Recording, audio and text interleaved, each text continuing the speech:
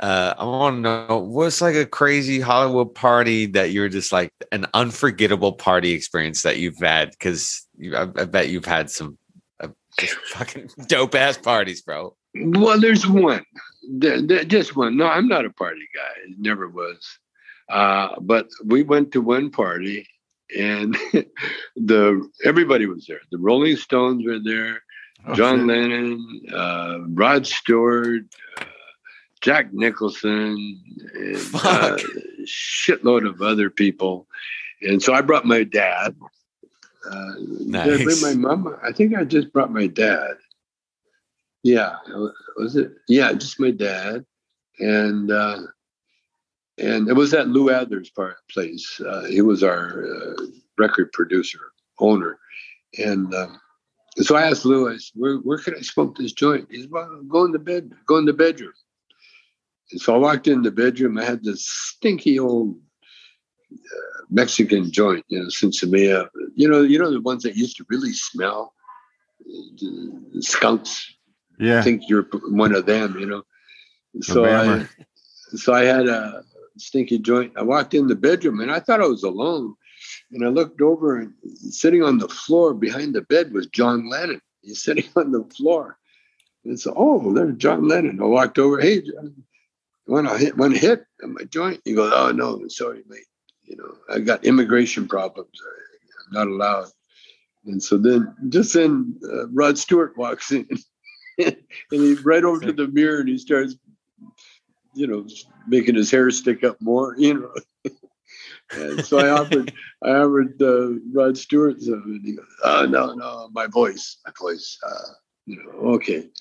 So then, I figured, it's enough sticky joint, so I put it out, and I'm walking out in the hallway, and I run into Jack Nicholson, and I just seen Nicholson in a movie. It was Last Detail. And in the movie, he plays an officer. And in the movie, there's one scene that fascinated me because it went on for like 10 minutes. And through the whole scene, Nicholson's combing his hair, but he doesn't have any hair. He has the thinnest, wispiest hair. And so I said, "Jack, that scene where you're combing your hair," I said, did you ad-lib that? Was that you, or was it written in the script? And he just give me that fish-eyed Jack Nicholson look at it. "Excuse me, you're in the way." And he shot me down as hard as I've ever been shot down in my life. I don't think after that I never approached a star after. Fuck him, wow. Man. Fuck him. Yeah, fuck him. Fuck him. I understand, Yeah. And then we became not friends, but we were friends with Lou Adler, And Jack was, he always liked whatever was hip, and Cheech and Chong were very hip at the time. We're the...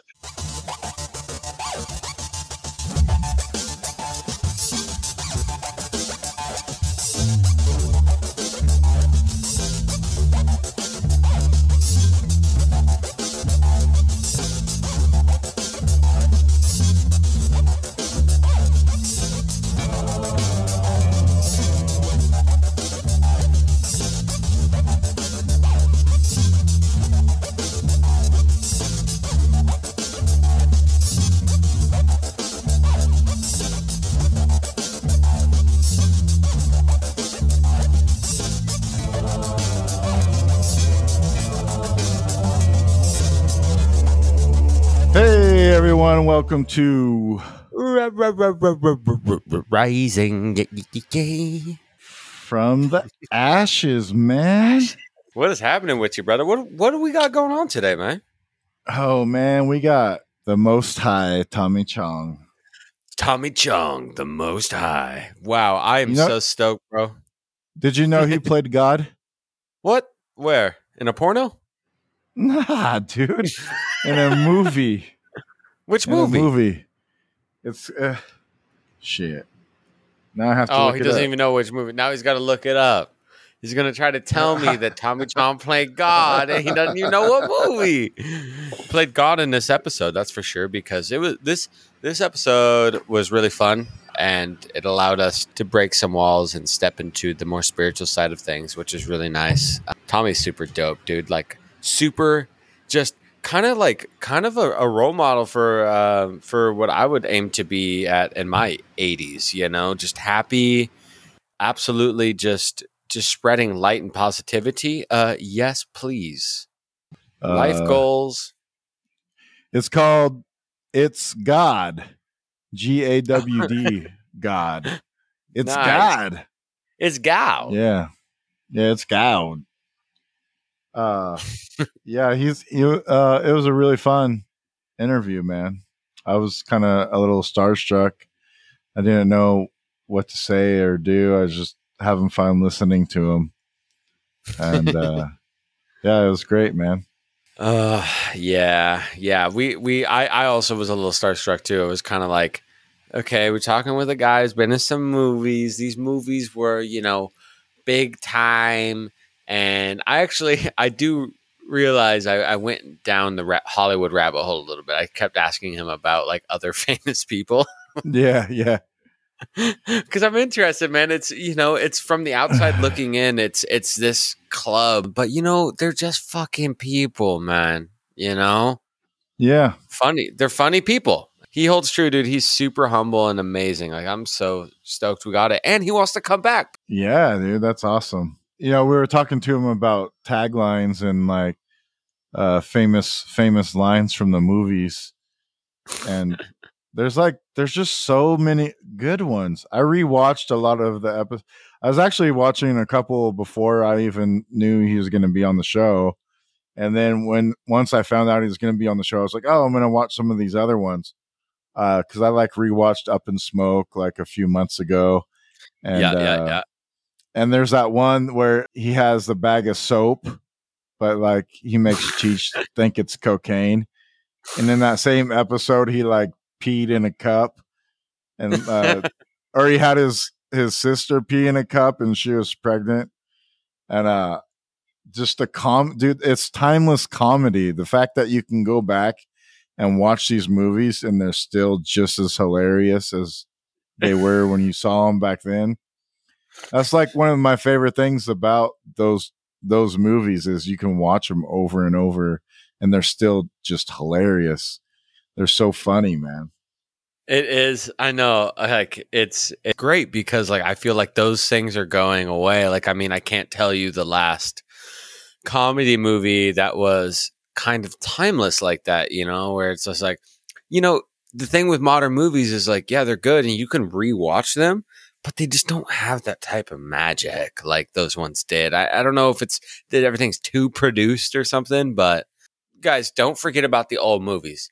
That shit is absolute goodness, magic, flame. Well, holy sheep shit. Let's get into some RFTA news. RFTA news. What up? What you got for us today, homie? The Himalayas are the home of all matters of mystery. The Parvati, from the Parvati River to the fields of wild cannabis that grow, all the way to the nutrient-rich material that oozes out of the mountainous volcanic rock every summer. On first appearances, Shilajit and its constituent compounds have nothing in common with cannabis, other than that they share the same geographical origin. The Himalayas are home of all matters of mystery. I just read that part. Cannabis growers in the Himalayas use Shilajit. Hey, Shilajit's back. During the growth cycle to stimulate cannabinoid synthesis on account of a rare set of metabolites present in Shilajit known as humic and fulvic acids, as well as dibenzo alpha pyrones. This might also explain why the Indian and Tibetan Himalayas are home to some of the strongest cannabis on the planet. Western growers interested in organically produced crops have been using active components of Shilajit, humic, and fulvic acid for decades. They have reported stronger and healthier plants which were more resistant to diseases, as well as 20% higher yields without the use of chemicals. Now, aside from how Shilajit plays a role in the synthesis of cannabinoids in soil, it also targets many of the same neurotransmitters and receptors in the human body as phytocannabinoids do. Oh, so what does that mean, my friends? During this what deep does that dig, mean? what does it mean? During the deep dig rabbit hole of Shilajit, I, as a cannabis cultivator myself, saw that it is made up of humic and fulvic acid, and that's what plants crave. Humic and fulvic acid only come from decomposed plants, so it's a type of compost material that allows the plants to open their cell walls and get the water and the nutrients available. And so those acids are really, really good. And so I was like, oh shit, this must be good for, foliar spray or compost teas and stuff. And I looked it up, and what do you know? The origin of Shilajit and the origin of cannabis range from the same mountain ranges, bro. No way. They range, yeah, the cannabis and Shilajit. And so there's wild fields of cannabis growing throughout the Himalayas, just minutes away from where Shilajit is. So whether it could be like mountainous runoff and rain or whatever, it basically is causing all of this wild cannabis to be some of the strongest and most intense grown, which also leads me to believe that potentially, so yet again, the formation of Shilajit and the Himalaya mountains, right? Because India was supposedly an island at one point, right? As the tectonic plates shift their way around. And then this is supposedly because we see, because humans are speculating, right? Astronomy and tectonic plates, like we're speculating. Science is a lot of speculation, but what science has told us is that the tectonic plates move and that all the continents aren't what they used to be, and that's not what they look like. That's what the mainstream geology and stuff, goes to teach us in academia, is that the continents are moving constantly in the tectonic plates. So when India was on its own, it had plants growing on the side of the mountains, and then the two mountains collided together. And when those two mountains collided together, all the plants on the hillside got smashed with the other mountainside, right? And then through that pressure, those plants decomposed, and then that's what Shilajit is the plant material that got trapped in there, and then through pressure, it's basically decomposed and squeezed through the pores of the rocks, right? So in theory, because when I look it up of what plant material Shilajit is, it has, Rolenia and a couple other flowers, which are, wildflowers in that region, but they're speculation. They don't know. And also they might not want to say that there could have been cannabis in there, and it could have been large fields of wild cannabis potentially. So that leads me to my other thing. Okay. It's not only good and healthy to spray on your plants, but it also reacts to the endocannabinoid system within the body. Shilajit does. Also, obviously, cannabis and THC reacts to that. That's like what they're known for. And also potentially where the name cannabis comes from, cannabinoid cannabis, right? But the endocannabinoid system within the body doesn't necessarily have anything to do with THC or weed, but the way that it reacts to the endocannabinoid system, I haven't found any research that says it's true, but like I'm just assuming that's where the name came from because it lights up the endocannabinoid system in the body, right? So it just makes sense that cannabis comes from that. So real quick, just a quick refresher. The endocannabinoid system is a biological system composed of endocannabinoids, which are endogenous lipid-based retrograde neurotransmitters that bind to cannabinoid receptors and cannabinoid receptor proteins that are expressed throughout the vertebrae central nervous system and peripheral nervous system. So they're in your brain, they're in your nervous system, and I believe there's some endocannabinoids in your gut, and it's lipid based, and so which means fat, right? So it's a fat based. So the fat from the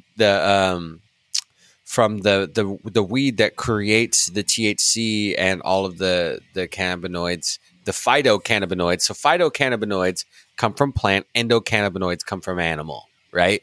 You have one end of the spectrum created in the plant, then you have the ending receptor inside the body.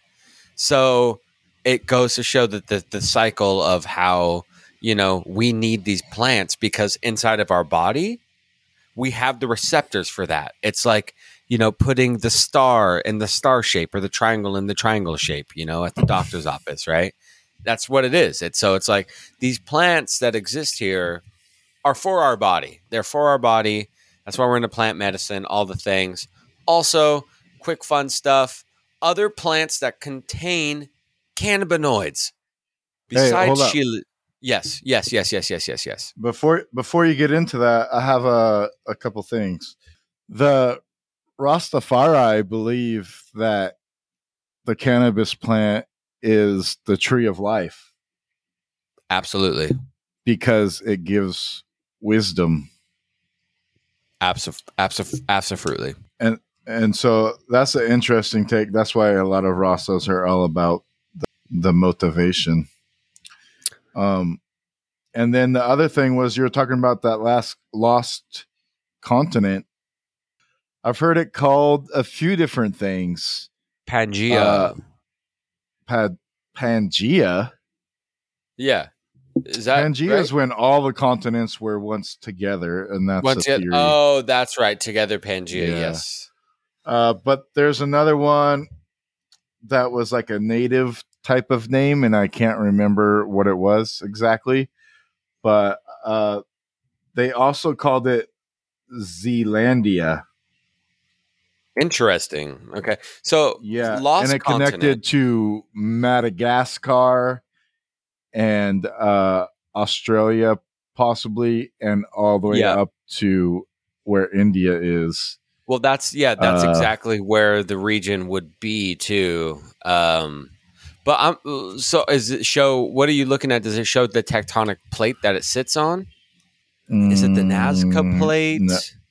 No, that would be North American, Arabian plate, Indian plate. So the India plate sits next to the Arabian plate, African plate, Australian plate, Scotia. So, how it works too is the ocean plates, right, sit lower than the land plates. So the land plates are up and the ocean plates are lower. And the shelves, basically, it's really slow, the movement of these.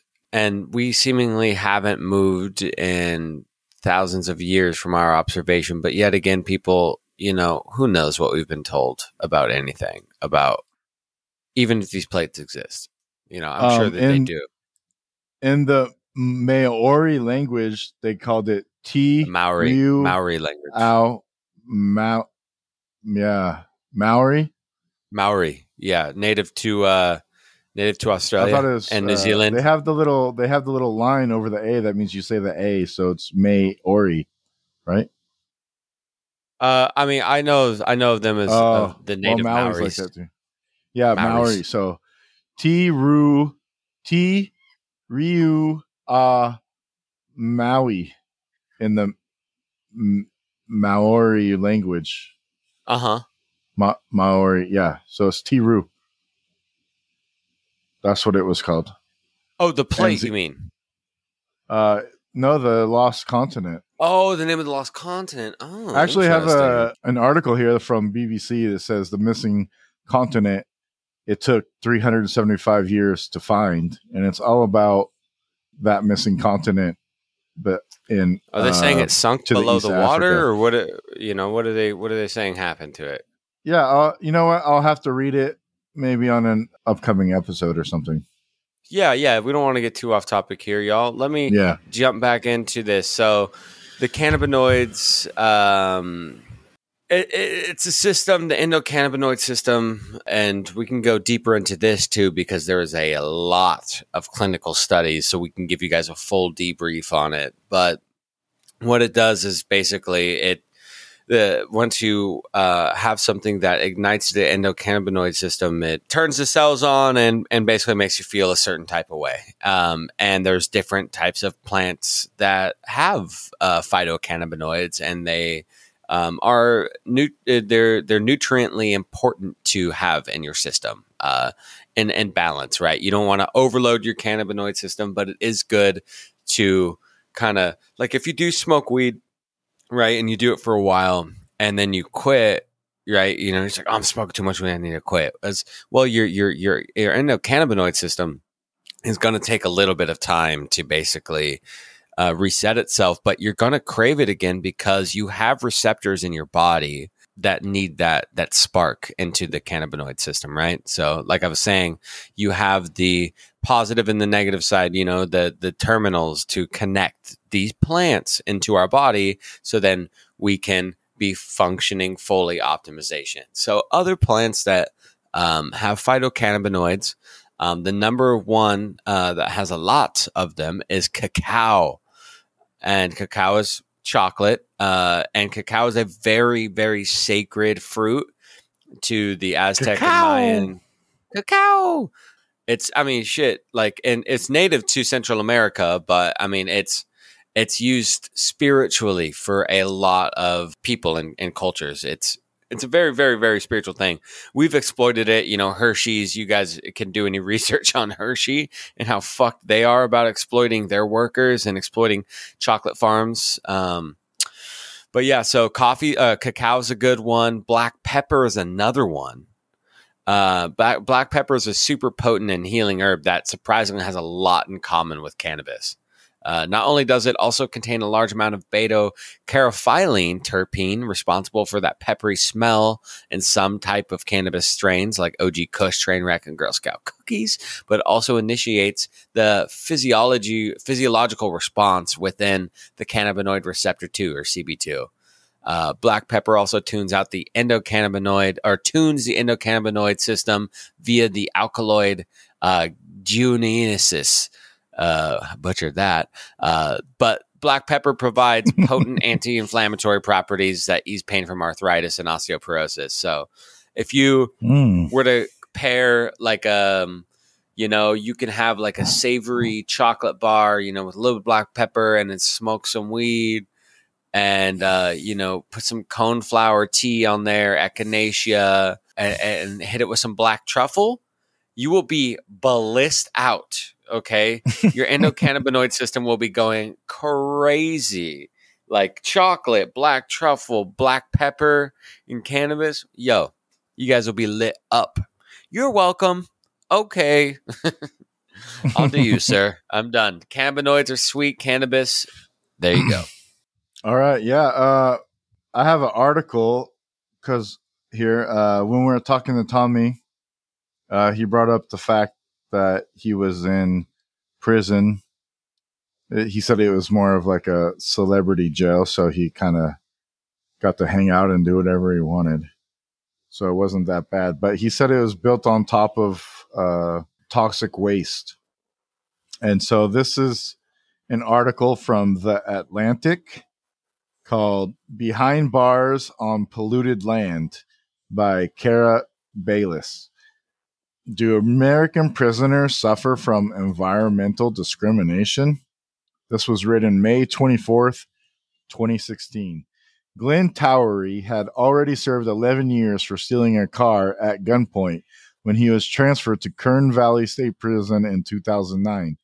Riding up I-5 to the San Joaquin Valley, 150 miles north of his native Los Angeles, he probably smelled the sulfuric odor of industrial cow lots. But once he arrived, he would inhale something worse, a fungus that might kill him. Towery complained of flu-like symptoms for a year before he was diagnosed. He'd wake coated in sweat. It feels like something heavy is on my chest, he told one nurse. Eventually, doctors found that he had an enlarged heart. A test revealed he had valley fever.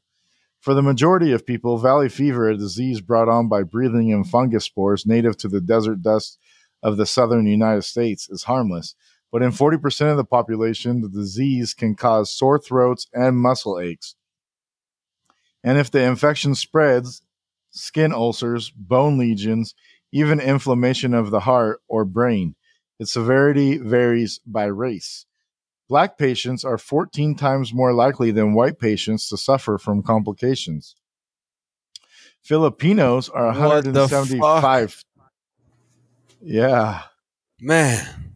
Filipinos are 175 times more likely. After being released on parole in 2013 with a weakened immune system and a lifetime prescription for an antifungal drug, Towery, who is black, decided to sue the state. His lawyer, Ashish Desai, charged California officials with a hate crime, arguing that because valley fever disproportionately affects black patients, officials deliberately put Towery's life at risk by transferring him to a county with a worse infection rate. While Desai's use of hate crime legislation is unique, 2 other lawsuits have been filed by California prisoners who contracted valley fever while incarcerated. In 2015, a federally ordered screening found that 8% of California prisoners had the disease. The state's overall infection rate at the time was less than 1%. Environmental racism. The disproportionate exposure of communities of color to pollution and other environmental hazards is a problem that the U.S. has recognized for decades. In 1994, Bill Clinton signed an executive order mandating that federal agencies address environmental justice for low-income and minority groups. Yet the issue persists. Hurricane Katrina revealed that New Orleans' predominantly black neighborhoods were in low-lying portions of the city most prone to flooding. The predominantly black residents of Flint, Michigan, were exposed to lead-contaminated water.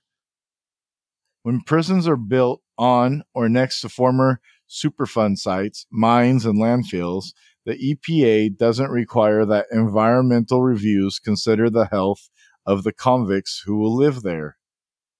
This is a governmental safeguard meant to avoid subjecting people to these hazards. The federally mandated environmental review process, which is designed to forecast the impact of any large-scale governmental development. In theory, environmental reviews offer a roadmap for overcoming any conscious or unconscious bias in building new communities. But California's prison system is one example of just how unclear the road can be. Under the 1969 National Environmental Policy Act, all federally funded construction projects such as public housing, hospitals, and highways must submit reports to the Environmental Protection Agency to get permission to move forward. These environmental impact documents include a reckoning of existing conditions, ecological risk, and planned mitigation efforts. They typically discuss the project's effort on air quality, soil, plants, animals, historical sites, infrastructure, the existing community, and the local economy. The broad aim, according to the 1969 Act, is to eliminate damage to the environment and biosphere and to stimulate the health and welfare of man. One frequent consideration of environmental impact reports is future residents.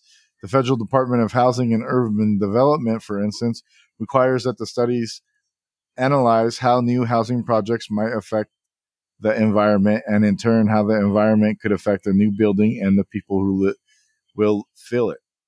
California Environmental Quality Act guidelines specifically require planners to avoid projects that expose vulnerable populations to poor air conditions. Those guidelines give the example of a residential development proposed near a wastewater treatment plant.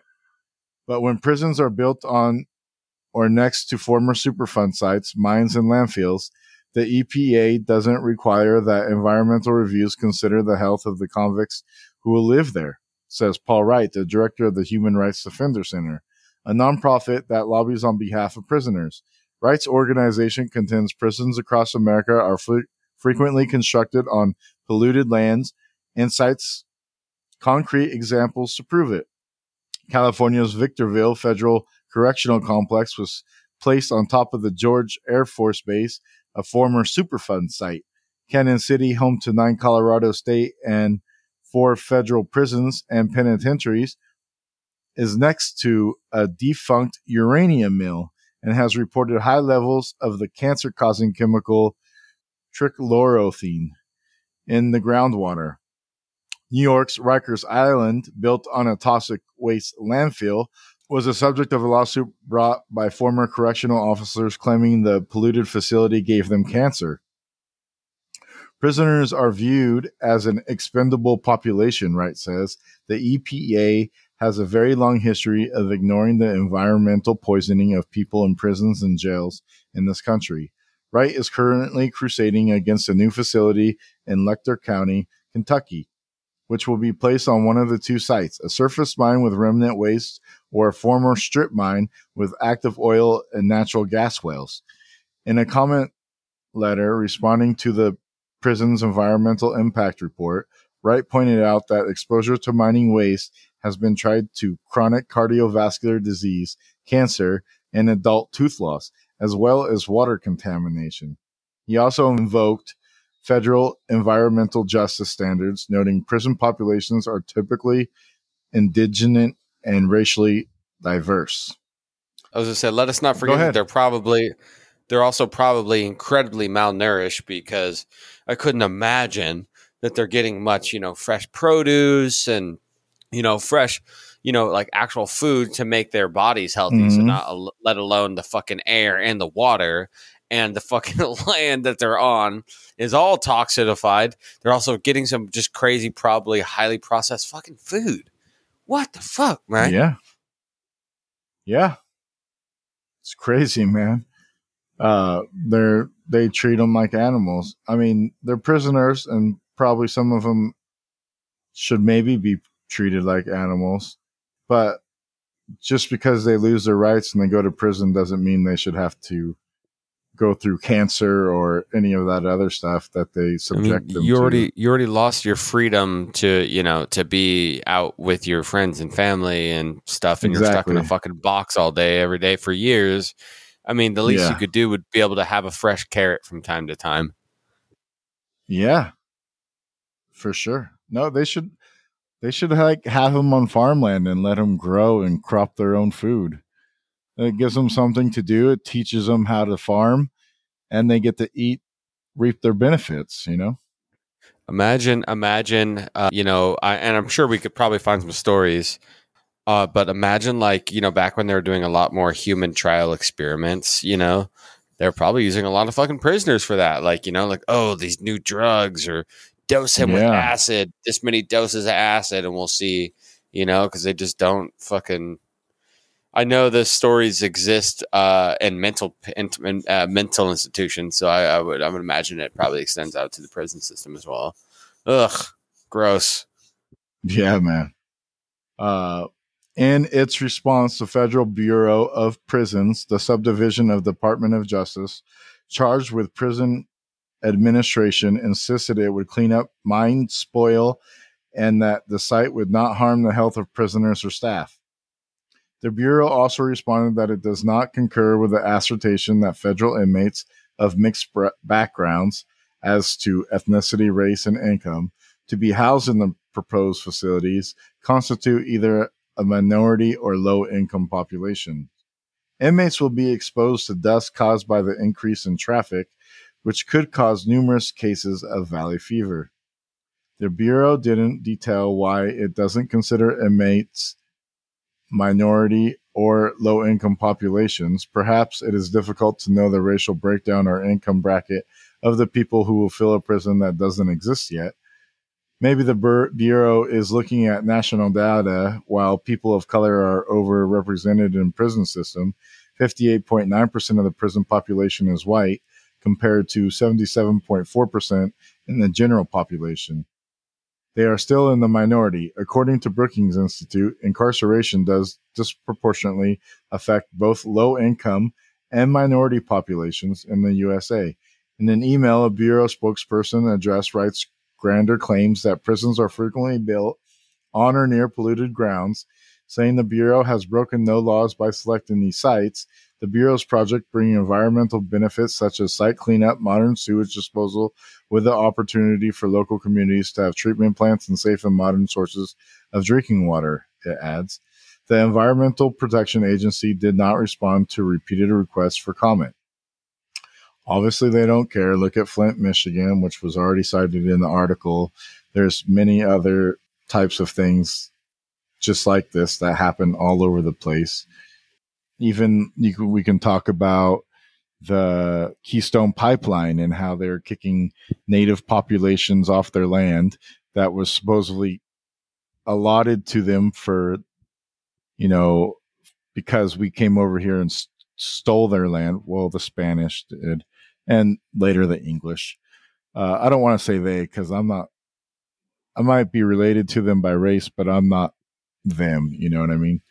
And they decide, oh, well, we want to build a pipeline through your land, and they're like, no, we want to protest that. You can't build it through our sacred land. And they said, nah, we're going to do it anyway. And then look at the telescope in Hawaii. The natives in Hawaii said, no, you're not building a telescope. And they said, yeah, we are. But they're like, no, but that's our sacred mountain. And you can't build on our land. Like we're not okay with that. It means a lot to us. They're like, no, we need a telescope there. So you can see how they do this and try to cover it up with bureaucratic bullshit. But really they don't fucking care. No, I mean, let's be honest.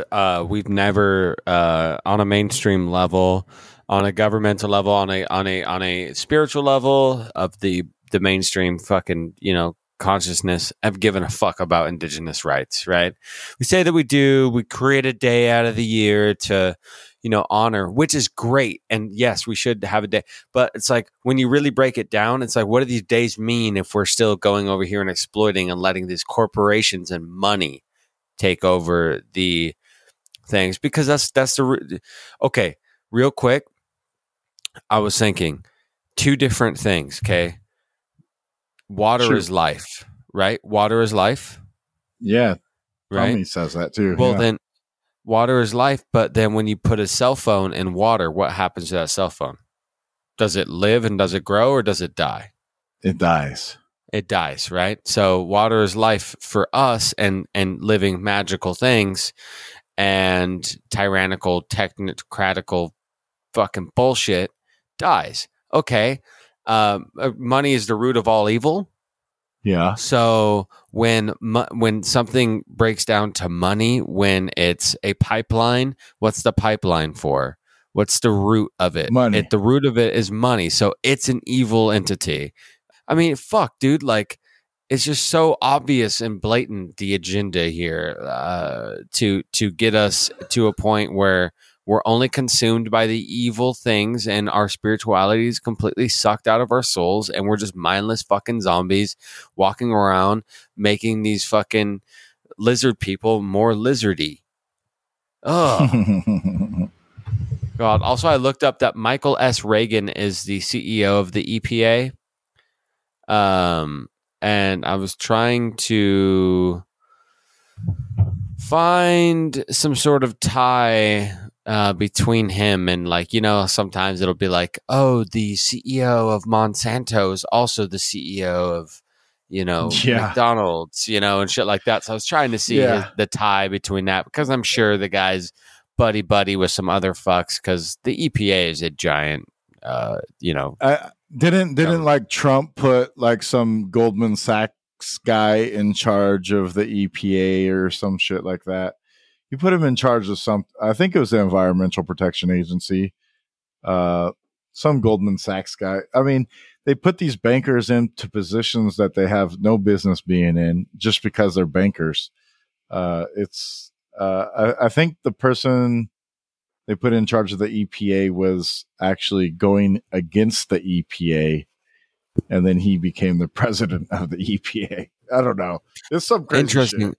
Well, I love that article, man. I love that whole topic. I really do. Like, I think it's super, super important.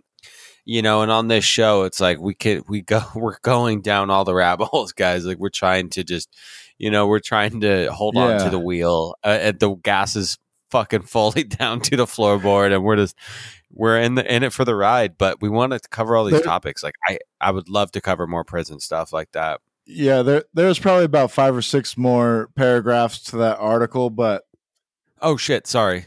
I think we get the point. The point is that these protection agencies are saying they care for the population, but when it comes to prison population, they're like, maybe we'll let it slide a little bit. And that doesn't really count because it's prison population, and they still continue to do these things, not even just with prison population, but with minority populations. Like, it cited the New Orleans population and the flood zones and the lead in the water in Flint, Michigan. And there's countless other situations just like this that I noted back to with the Keystone Pipeline and the telescope in Hawaii. And these things are out there, it's like these things are things that we should be stopping. I don't understand why we are still continuing to do this in this new world. It's no wonder that there's Black Lives Matter protests. I mean, I get that there's some hidden agenda about it that's connected to the Democrats and all that stuff.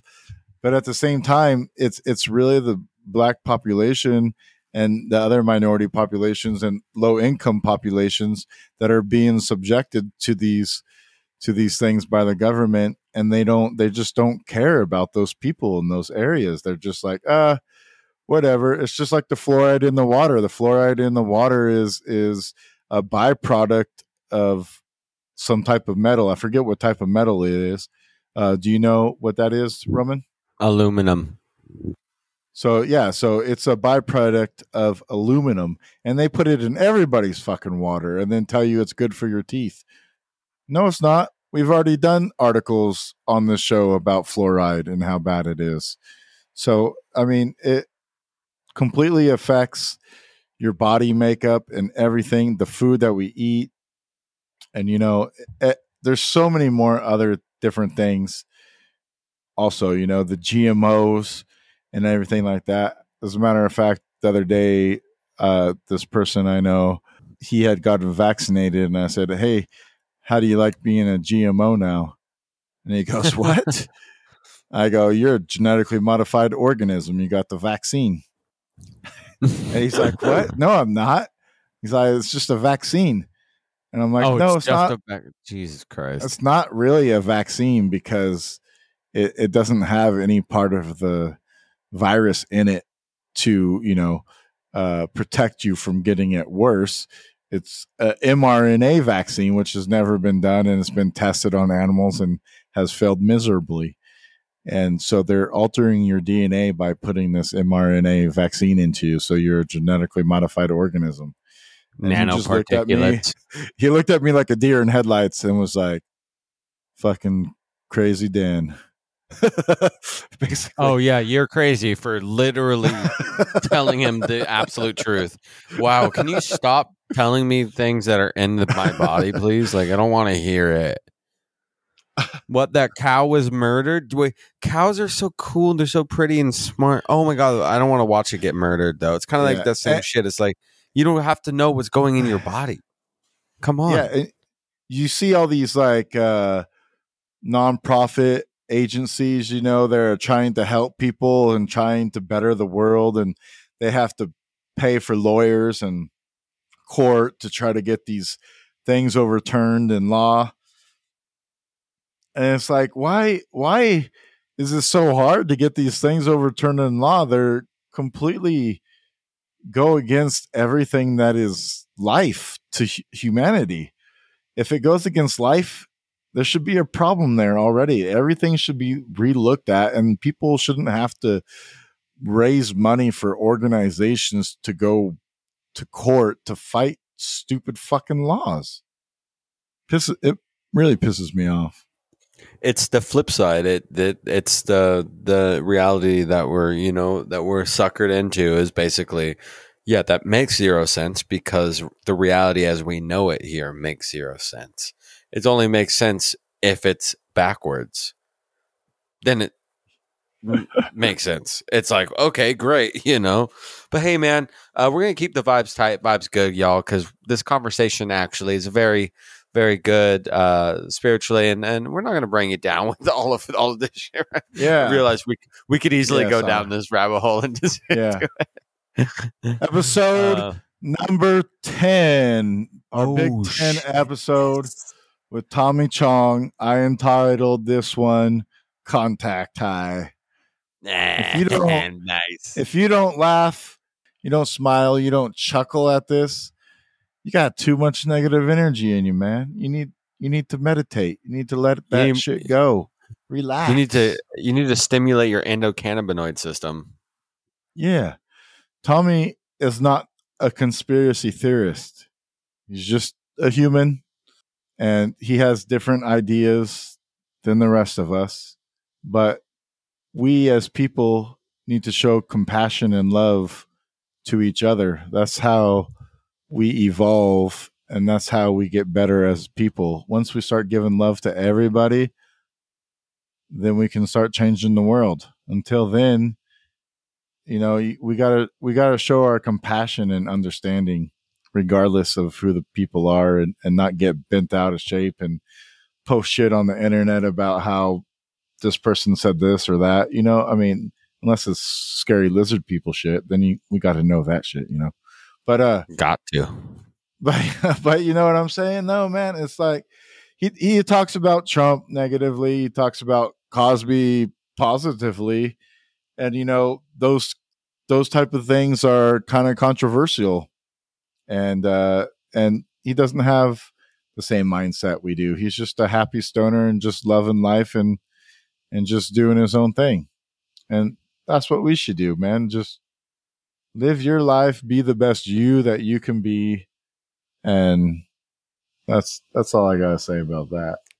And if you want to bathe in your ignorance, then so be it. Yeah, man. Sure as shit, that's what I do, baby. Let's wake up and be good to each other, man. Enjoy the contact high. Here's Tommy Chong. Everybody. Tommy Chong. Peace. Later.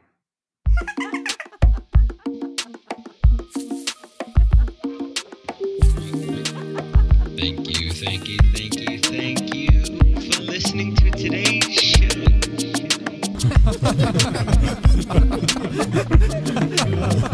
Yes, rising from the ashes. And make sure to follow us on Instagram at risingft_ashes_pod.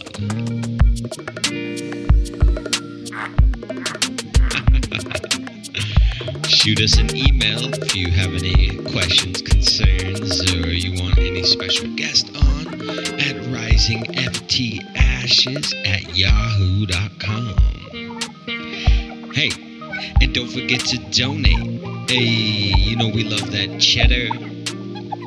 Check out our link tree on our Instagram page and find out where you can leave an offering.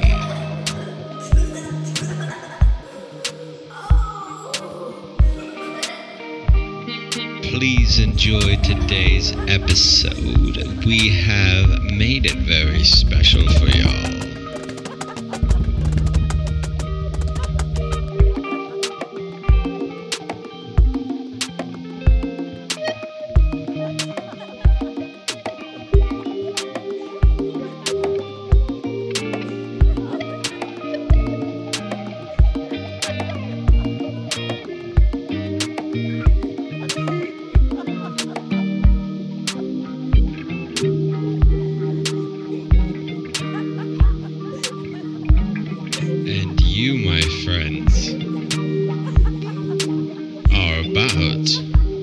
To listen to an interview with Tommy Chong.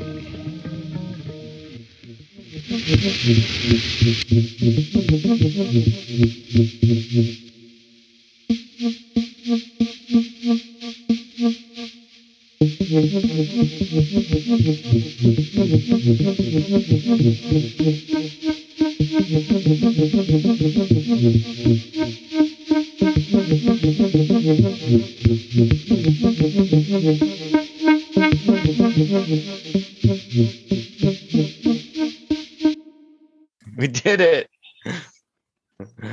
Oh goodness. Figured it out, man. Yeah, we are. Where you calling from? We're in California. What part? I'm in Central California, in Mendocino, Pismo Beach area, San Luis Obispo. Oh yeah, St. Louis Obispo. Okay, I'm with you. I'm with you guys. Where you at, brother? I'm at a Soho dance studio in not downtown. I guess just off of Westwood. Nice. LA. In Los Angeles, LA all the way. You LA all the practicing for way. your next Dancing with the Stars? No, actually, I'm just learning. I'm learning tango. Oh, Ooh, I once knew tango, but only with a real good tango dancer partner. But now, because I'm a man, I have to learn how to lead. And I never knew how to lead. I knew how to follow, but I didn't know how to lead. And so now I'm learning how to lead. So I love tango. It's the best.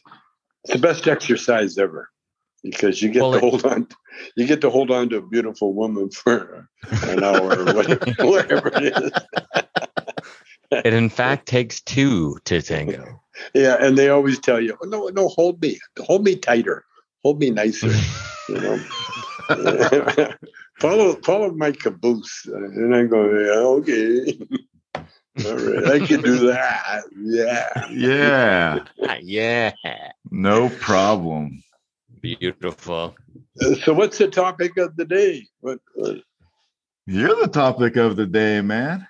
isn't that a nice background? Look at my background. It's a red Beautiful. wall. Yeah. I'm at the dance studio now, and I love that. I'm going to use that at home. I got a red painting that I'm going to put up as a screen. Put in front of my. Yeah, I like that. Yeah. Love that. So, what do you guys want to know? Well, I mean, there's so much goodness, man. I myself am a cannabis cultivator up here in the Mendocino County. And we actually just pulled down our greenhouse today. Beautiful, good, healthy plants down. Ooh, don't forget to hang them up to dry. Oh, damn, I forgot. Oh, no. I once forgot. Last year's crop. I only got like a couple pots going, and they grew a big, beautiful bud and everything like an idiot. I put them in a plastic bag and I forgot about them. Oh, mush. You got to probably some good hash though. Maybe the hot balloon effect on. You could squeeze them, sit on them for a couple of days, and there's too much weed in the country now. That worse than the Labrador? Toss them and go begging. Well, look at you guys. You just harvested a whole ton.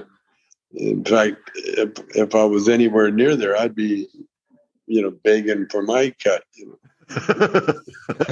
I got you, man. I know. I mean, you probably spent some time up here in the Emerald Triangle, eh? I've been through there. I never stayed for any length of time, but yeah. Oh yeah, I've been everywhere, man. I've been everywhere.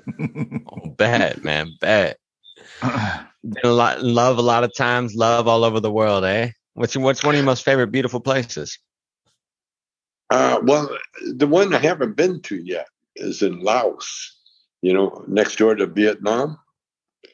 Like I've been sitting home watching travel shows and they show Laos and, I got to go there. It's in the mountains. It's a jungle.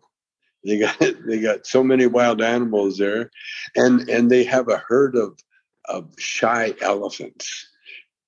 Literally, big. Elephants. Yeah, no one's ever seen. You don't see them. They hide in the jungle in the bamboo. Yeah, they don't come out, but they're big ass elephants. Yeah, I'm going to go to Laos, man. Wow. I might even. Well, I will get a little place. You know what I did? Yes. You know what I did yesterday? I'm laughing at myself. I got like the only room where I can do my art, be making bongs or painting bongs or doing something with weed, is in the basement.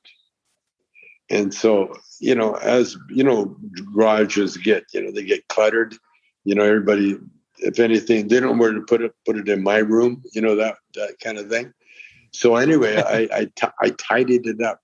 And then as I was piling stuff, you know, moving one pile from one side of the room to the other, you know, that kind of tidying.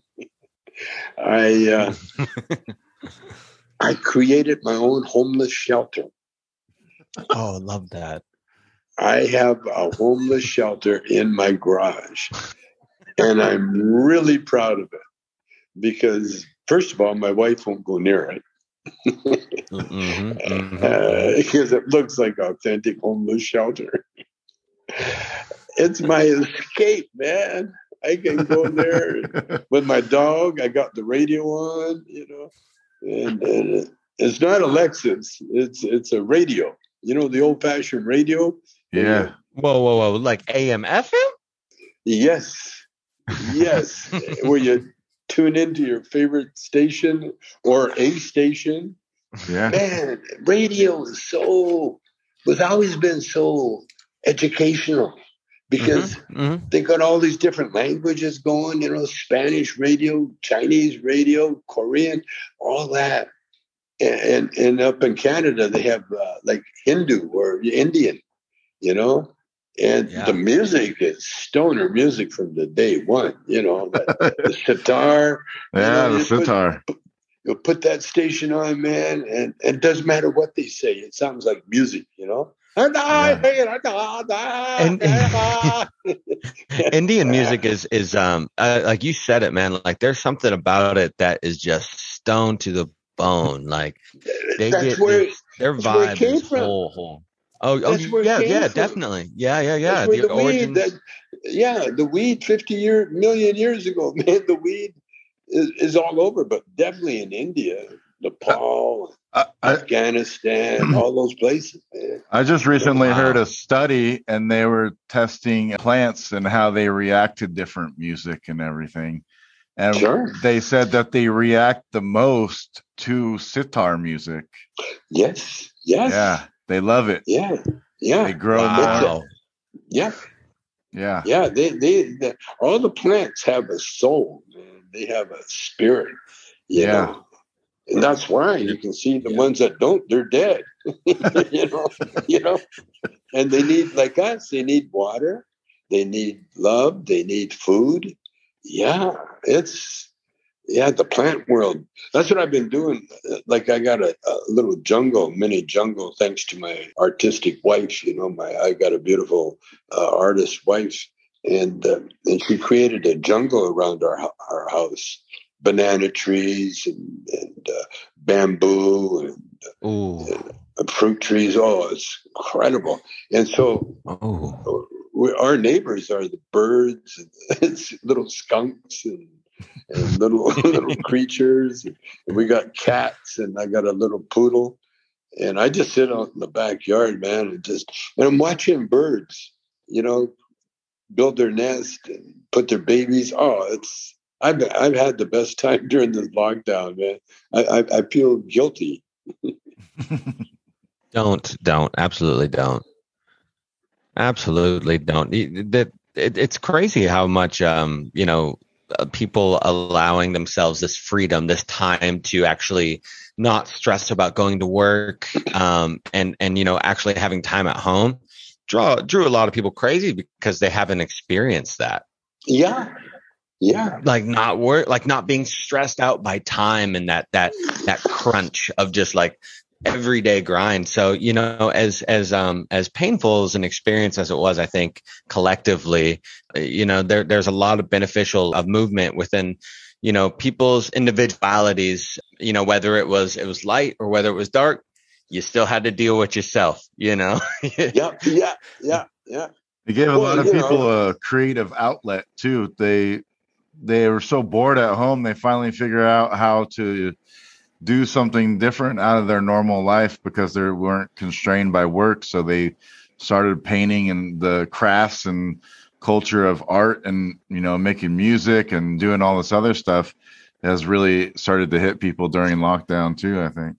Yeah. Well, like me, you know, creating my own homeless shelter. You know, that was a stroke of love. That's going to be a new Etsy page. Oh yeah, selling homeless shelter equipment. Well, you know what I want to do? Selling stuff to the homeless. No. You sell it to the rich. You sell it to the rich people. They throw it out. That's what I mean. Yeah, definitely. You're selling them just trash. And you're just like, yo, build your own homeless shelter. Yeah, eventually. Like when I shop, you know, I was in Aspen with all my, very rich friends, very wealthy friends. You know, the type that have a third home in Aspen. You know, they got one in L.A. and they got another home maybe in the Hamptons and went maybe on the Dominican Republic, and then they have this home in Aspen. And so we were with them, my wife and I, and everybody went shopping to Louis Vuitton store. In fact, I bought a pair of shoes there. But right across from Louis Vuitton was a thrift store. Whoa, a thrift store in Aspen. Oh, man, I couldn't wait to get there. And that's where I hung out for 2 days, in the thrift store. Man, it's crazy. The stuff that rich people throw out. Absolutely. That's so funny. I might have to go check that out. I never think about, you know, going to the really nice neighborhoods and going to the thrift stores. Oh, it's incredible. Score. Yeah. I mean, they got all sorts of stuff, like golf clubs. You know, I collect. I collect everything. Let's face it, you know. But if I see something with wood on it, you know, I like the wood because I carve shit too. You know, I've been making pipes all my life. You know, nice. and not for. You know, because I can carve an animal or carve anything to look like anything. No, I can carve something to make it work so you can smoke pot out of it, you know. Functional art, man. I love functional art, you know, like, yes, hey, I love your draft. I love your pineapple, bro, that you made. But also, here's a pipe. Use it. Yes. Oh man. I want to do a big art show. You know, Cheech is into Chicano art. You know, the real legitimate art. When you go to Cheech's house, it's like an art gallery. You know, he's got all the paintings hung perfect and neat, and the floors you could eat off the floor. You know, that kind of, you know, everything is so neat. You're afraid to sit in it. You know, you expect an armed guard to come. I'm going to taint this chair. Yeah, I'm sorry, sir. You're not allowed to sit in the chair. You know, that kind of thing. But my house, it looks like a thrift store. My part, my areas, you know, because I do collect. I collect bottles. You know, empty kombucha bottles. Oh, yeah. And I strip the labels off. And it's like when you're fishing, you know how you got to scale the fish, you know, and you got to prepare it, you know. And that's what I do with these kombucha bottles. I collect them, and then I find ways to take off the labels, you know, and then I make smoking bongs out of them. Nice. So do you melt down the glass, like recycle the glass and melt it down and make new pieces out of them? Oh no, I use the glass. I just I just make the bowl, you know, the smoking part. Oh, and I use and the female piece end for like a water bottle. Yeah. Nice. Yeah, that's it. That's all I do. I make that, and if the label's exciting, I'll leave the label on. But for the most part, it looks like you got it out of the dumpster, you know. So what I do, there's certain kombucha bottles that they're beautifully shaped, you know, and so they're the ones that I do that.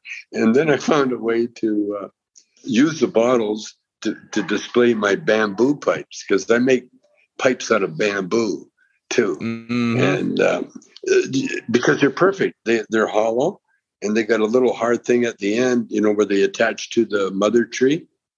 and they make a perfect bowl. And so I've got a whole collection of those.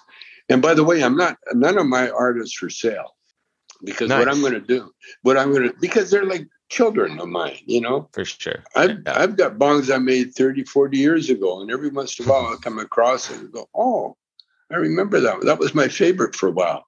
And I would take it and I'd smoke out of it, you know. although the other day, was it yesterday, I found, and another thing too, you know, everybody gives me weed. I found some dab stuff, you know, that the dab material that they dab. And I learned one thing. You need a dab rig to smoke it. you get one or two tokes out of a regular bong, and then it just ruins your bowl piece. Well, then it'll plug everything up. Yeah, it becomes like cement. So I do like it for rolling. If you take nice big doobies, say for instance, one of these puppies, get it down and you melt it, and then you roll it in there, and then you take the keef, and then you roll the keef. Oh, you know, nice. and then that puppy will last you all night. You feel me? That thing will go for days. It'll keep you from driving anywhere. Yeah, I know. Oh yeah. No, you're just flying. Yeah, that's me. That's me, man. Any excuse to stay home, you know. Absolutely, especially if you got a food forest jungle. Yeah, I'm too stoned to drive. I'm sorry. I'll ride with you though. Oh yeah. And even then, man, I was riding home. We did a desert shoot, finishing up a Cheech and Chong documentary, and we're out in Joshua Tree, and I smoked up, of course. I was really, really smoked up, and I had a driver, and so I was hallucinating on the way home. I was in the passenger side, and I was hallucinating. I could see like horses and chariots on the freeway. Whoa! Hey, can I ask you a question? Actually, you know, because you are in fact, you're a famous man, and you have quite the extensive history of just being hilarious and awesome and amazing. And with your travels around the world, we go into some like fringe topics. You know, we're kind of a conspiracy show, so we love history and physics and, you know, questioning the cosmos and all these things. And, you know, about electromagnetic hotspots or ley lines. So have you ever had any experiences that may have been paranormal while smoking in places? Because Joshua Tree has a lot of electromagnetic, you know, and also UFO sightings and stuff. So there's the anomalies that are there. What kind of experiences, like anomalies that you've had that may, it could intertwine with cannabis, or it could just be some crazy life experience that you've had on your travels?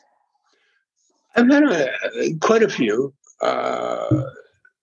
but they're not a mystery to me, because I've, in my travels, and especially in my time on this planet, I've been blessed with a lot of knowledge of why we're here, and so I understand a phenomenon. You know, for instance, you know, the flying saucer phenomenon. You know, all you have to do is look at our Mars rover and landing on Mars. We weren't there. We had a drone take us there, and we have drones over there. And so my theory for the flying saucer things, they're drones.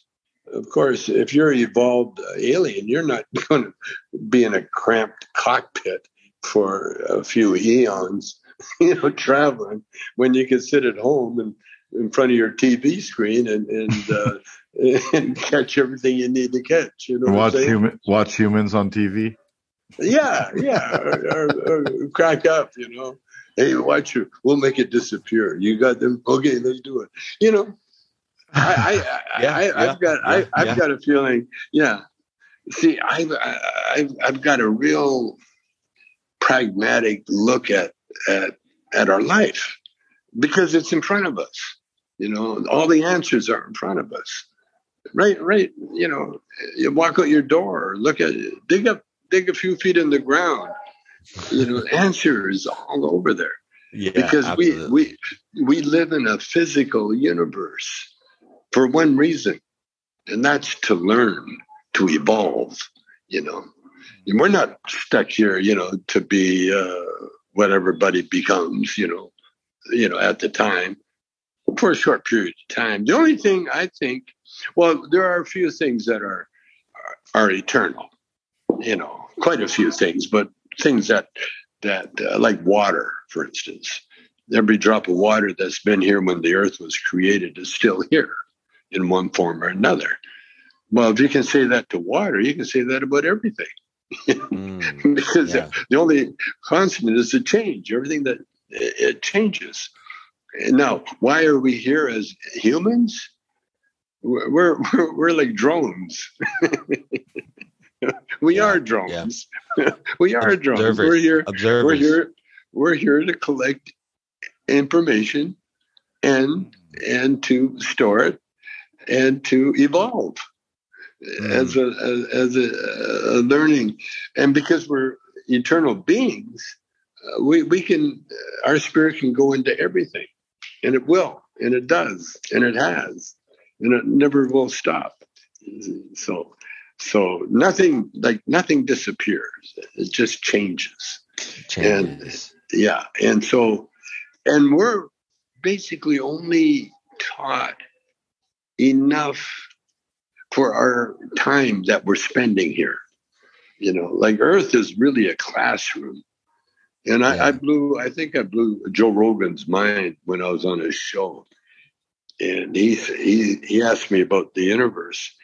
And I told him, is there, other life on the universe? And I told him, the universe is, eternity is vast enough that as far as we can tell, we're the only living creatures in this particular universe. Now there's countless zillions of universes. Yeah. And so why couldn't this be our own personal universe? With the collective consciousness of the human, our imagination, our psyche, that seemingly is our own individual universe, but collectively it's all of our humans within this planet's universe. Yes. So much so. That's we're the human consciousness that exists in the universe. Yes. Yeah. And there are countless universes. Yeah. So I mean, it's mind blowing and meant to be, because we can grasp as much as we are able to, every one of us, regardless of who you are. But we're here for different reasons, and you can't learn, say, how to be a tree. Say how to be a avocado tree if you're concerned about being a rose bush. You know what I'm saying? And so our lifetimes are spent learning who we are and what we are, and then when we evolve, when we go back to the spirit world. Now, the spirit world is a whole different thing. That's what I've been studying a lot. The spiritual, the metaphysical side. And then again, you're dealing with infinity. There's no end to it. And so I get a little taste, a little chunk out of it. But I realize the purpose of the Bible, for instance, or the Quran, all these places, what they are, they're little notes jotted down by humans in different time periods, but they all basically say the same thing. And whether we believe it or not is totally up to us. You know, like if you can read the Bible and just admire the literature of it. The incredible stories that come out of it, and like Hollywood and all these writers, they all have roots to the Bible, because the Bible was written by writers.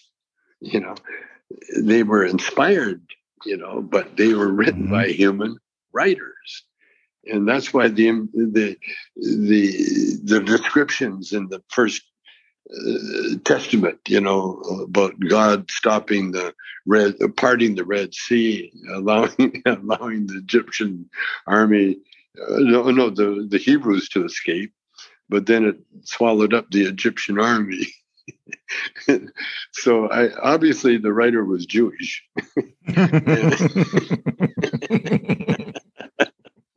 And you know what I'm saying? And if you read the Quran, it has, you got to kill all these infidels, so you see the different ethnicity of the writers themselves. But the messages that are in those things, the very basic, like telling, like the Bible will say, eternity. They always talk about, there was no beginning and no end. Mm-hmm. That's a truth. That's a solid truth. And the certain entities were put here to teach us, because we're going down a lot of people going down the wrong path. But it's always been that way. So there's no right or wrong, as John Lennon said. Imagine all the people living in the world. That only happens in one area. That's called the spiritual world. That's the only place where there's no stress or need or desire. But then I figured out, well, then what happens to evil people? Well, you know what happens to evil people? They don't go to heaven. They get born right back into earth. Stuck back on the cycle. They failed the course. They have to take it over again. And now this time they're, they might be rich one lifetime, and the next lifetime they might be a migrant walking 1,300 miles from Honduras, with their mother carrying them. We don't know. So heaven is like a college, and you got to graduate high school first to get there? You got to get accepted in based on your credentials? Well, yeah, no, no, based on your knowledge, Yeah. Because what's the sense of teaching someone something if they haven't learned the basics? Right. Well, it's like me and tango. I've been dancing tango for almost 30 years, but guess what? I'm learning basics today. Yeah. I spent an hour learning basics. So. You never stop learning, and you never stop living. Absolutely. Yeah, knowledge is its own universe on its own. Like, it seems like every, all these different universes that we have that we can like categorize, like knowledge, perception, touch, feel, taste. They're also separate, but together. And I mean, for me, I like individualize a lot of things in my life, like breathing. Okay. When I focus on breathing, absolute, just pure breathing, the healing breathing, not the bypass breathing, autopilot breathing. I'm stuck in that, and then, but when I'm you're staring out into the mountains and, you're hearing this and feeling it. It's just, it's just bringing everything all together and being chill and one and aligning just all of that energy that I honestly don't know where I started this, what I'm saying, but I remember. Okay. So I heard this shamanic teacher say something very similar to what you're saying, that Earth is like a classroom.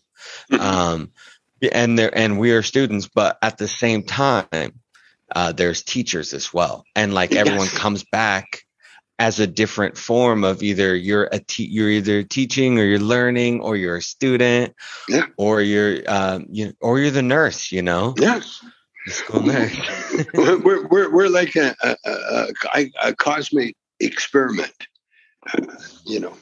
when you look into the heavens, the stars, how people get calm, they look at the stars, it's so beautiful, and isn't this gorgeous, and you see the Milky Way and even the sound of the Milky Way. But when you think of what's really going on in the universe, there's incredible explosions, there's violence that's unfathomable going on right now. Those beautiful colors, that's gases that are deep. And what's happening when you're looking out there? There are galaxies that are devouring other galaxies. Yeah. There's black holes that are sucking everything in sight or, around it into where? Into a vortex. There's incredible physical violence going on because it's a physical universe. Mm-hmm. And then there's vast strips of where nothing's going on, But you're talking about breathing. Just think about breathing. If we don't breathe, I think the longest you can hold your breath is maybe 10 minutes. But after that, you're dead. You know what I mean? And it's something you don't have to even think about. It just happens. Yeah, we are. We're fish out of water. Think about that. Because we come from the ocean. And that's what we are right now. We're fish out of water. Well, God separated the waters, from the sky, creating the firmament. So we're swimming in a different density of water. We're used to the thicker stuff. But now we're up here. It's a water of oxygen. It's an ocean of oxygen. And think about that. Think about that. What creates oxygen? The trees. Yeah.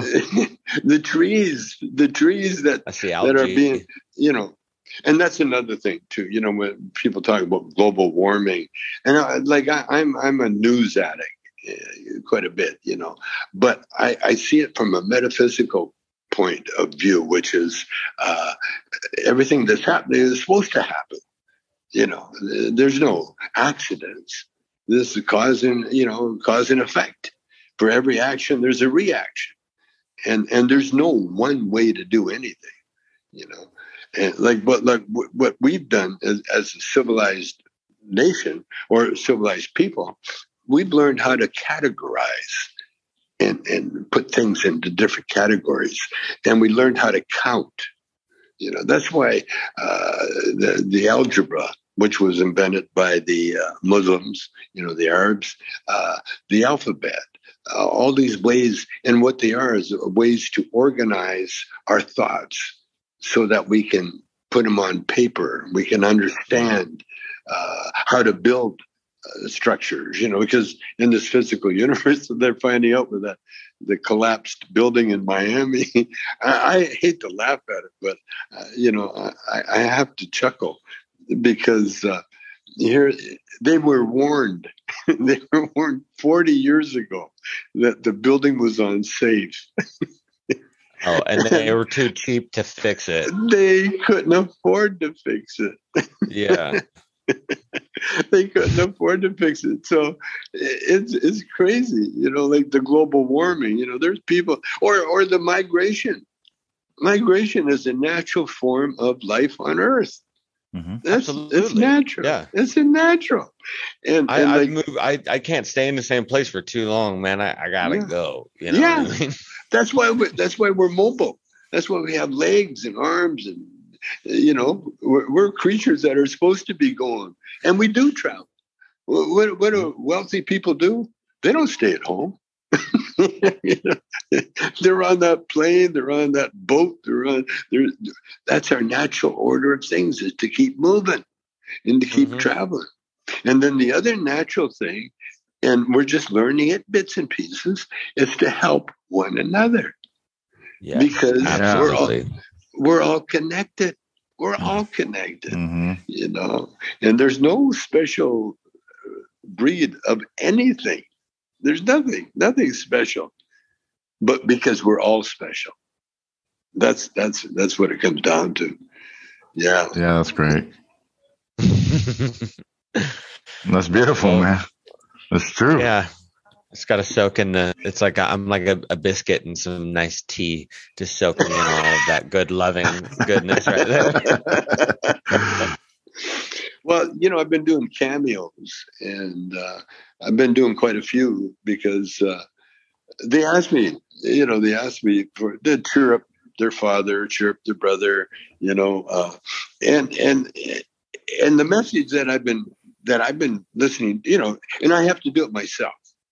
I have to, a lot of times, how a car mechanic will have the worst car.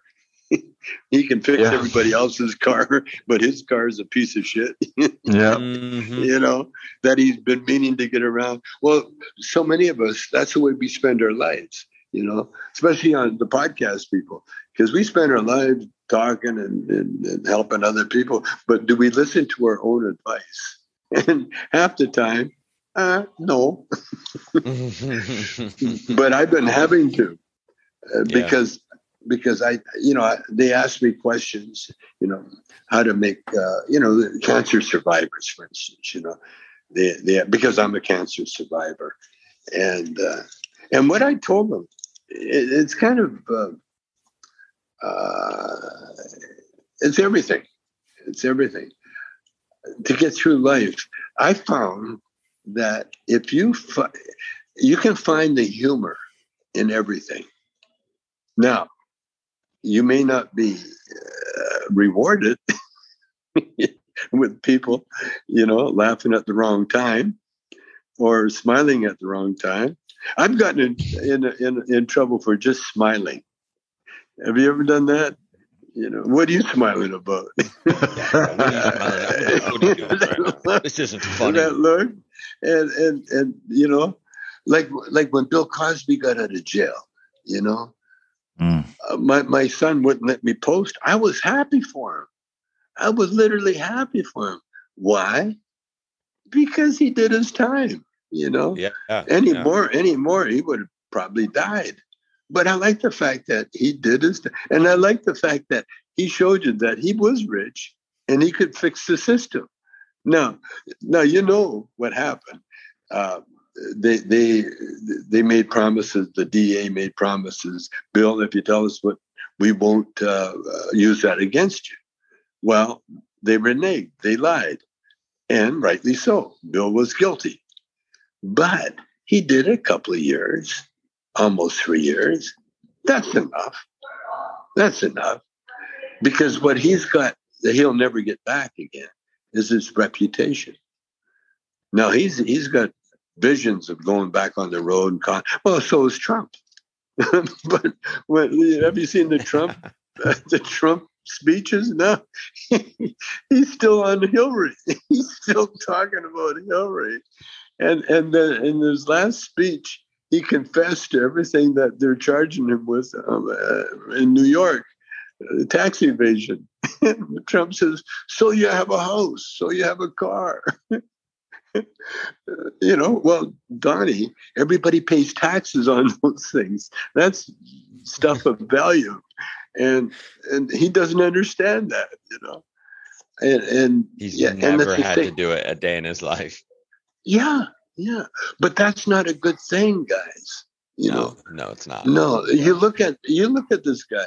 I was talking to some people that they kind of were, the rich people. They like Trump because Trump, they're like him. They're like them, those guys, more is never enough. Mm-hmm. Like, for these people, they don't have enough. They don't have enough. There's always something that they need. They're not satisfied. You know what I'm saying? And yeah, they got stuff, but they got to invite guys like me to so they can tell their friends, yeah, I had Tommy Chong over to my house, and he really liked it, because can you imagine the feeling you get? I know the feeling. I know the feeling of not having a car to the point where that I would take any car, any vehicle whatsoever, and be proud to have it. These guys, they can get anything they want, and they buy shit they don't even use. It just doesn't get unpacked. I had one friend that had kids that would tell their mom and dad, "Hey, can I stop opening presents now? I'm tired." Like it became a job, you know. Where I grew up Wow. I grew up in a family where fruit was our present. You know, woke up and we got an orange in our sock and an apple and some nuts. Oh boy, Santa was really nice to us, you know. And You left him cookies. He gave you fruit. yeah. It was. I've been so blessed because now look at me, you know, hanging with these guys and enjoying what they don't even know they have. It's crazy, but I mean that's that. And so what it did, it opened my eyes that the idea isn't to get a lot of money. That's not going to make you happy. What's going to make you happy is making other people happy. Mhm. See, Yes. and then other people like you, and they go, "Oh, well, you know, I had Tommy Chong at my house. Oh, big deal, you know." That's the reward that really sticks with you, you know. Yeah. Yeah. It's so much more rewarding. I have a question, Tommy. Sure. So you experienced jail just like Bill Cosby and a lot of other people, incarceration, and then you also experienced cancer. And I'm wondering what those two, I mean, pretty personal and big deals in people's lives. Were they advanced you like spiritually? If you were they spiritual experiences, or Totally. what did you learn? Oh, totally experience. Jail for sure. Jail. I was ordained to do time in jail from my earliest memories. I had been incarcerated when I was a child. I think about 3 or 4 years old.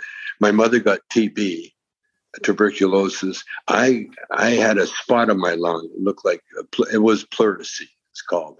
And so when my mother went into a sanitarium, I went into the general hospital when I was, I guess, 3. It's hard to, count. You can't remember. My earliest memory was being hugged by big-titted nurses. And I'd never gotten over that one. and then I went from the hospital. I didn't go home. There was no home to go to. I was taken right to an orphanage, Salvation Army home, where my brother was already there and my little sister was there. And I never saw him in the home at all. I saw my brother, I think, once. And so I've always been incarcerated. And when you're incarcerated, you learn right away what you can do, what you can't do. There's no individuality. You're told what to do. You're told what to wear, where to go, where to play, when to eat, all that stuff. And so I had that all my life. And so when I ended up with a choice, I didn't have to go to jail.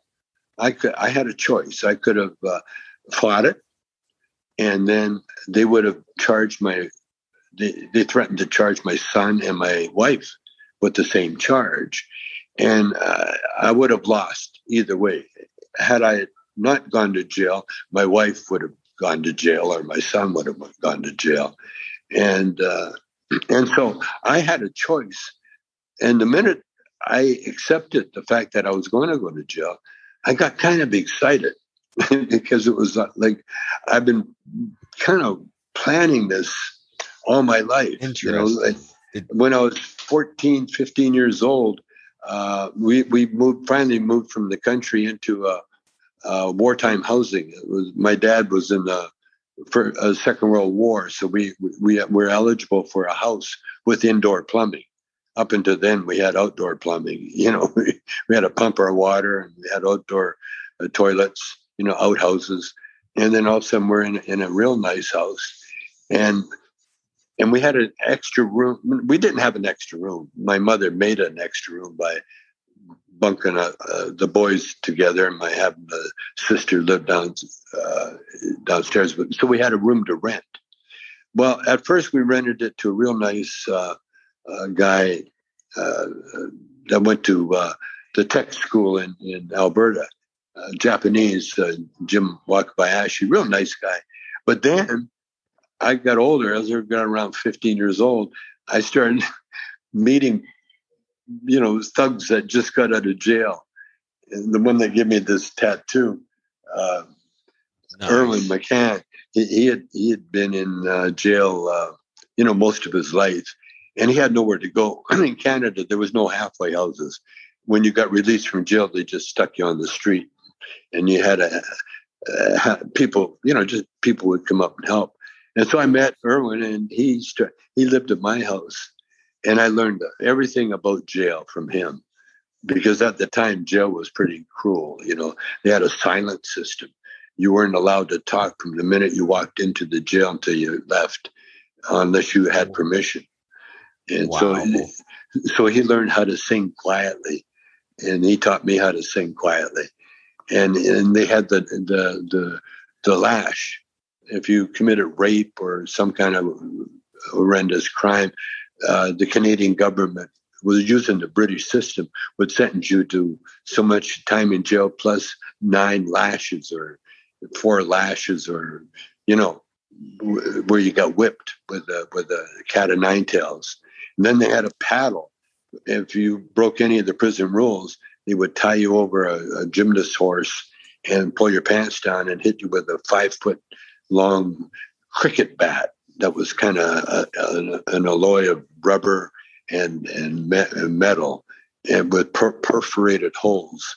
And if you ever got convicts were so afraid of that bat that one hit and they would pass out. The pain was so bad, and then the scars that they left would last for the time in jail. So jail was really, really cruel and scary. And then they hung people. If you were found guilty of a crime, they would build the gallows and hang you in the prison yard. And so that was my first talk about going to prison.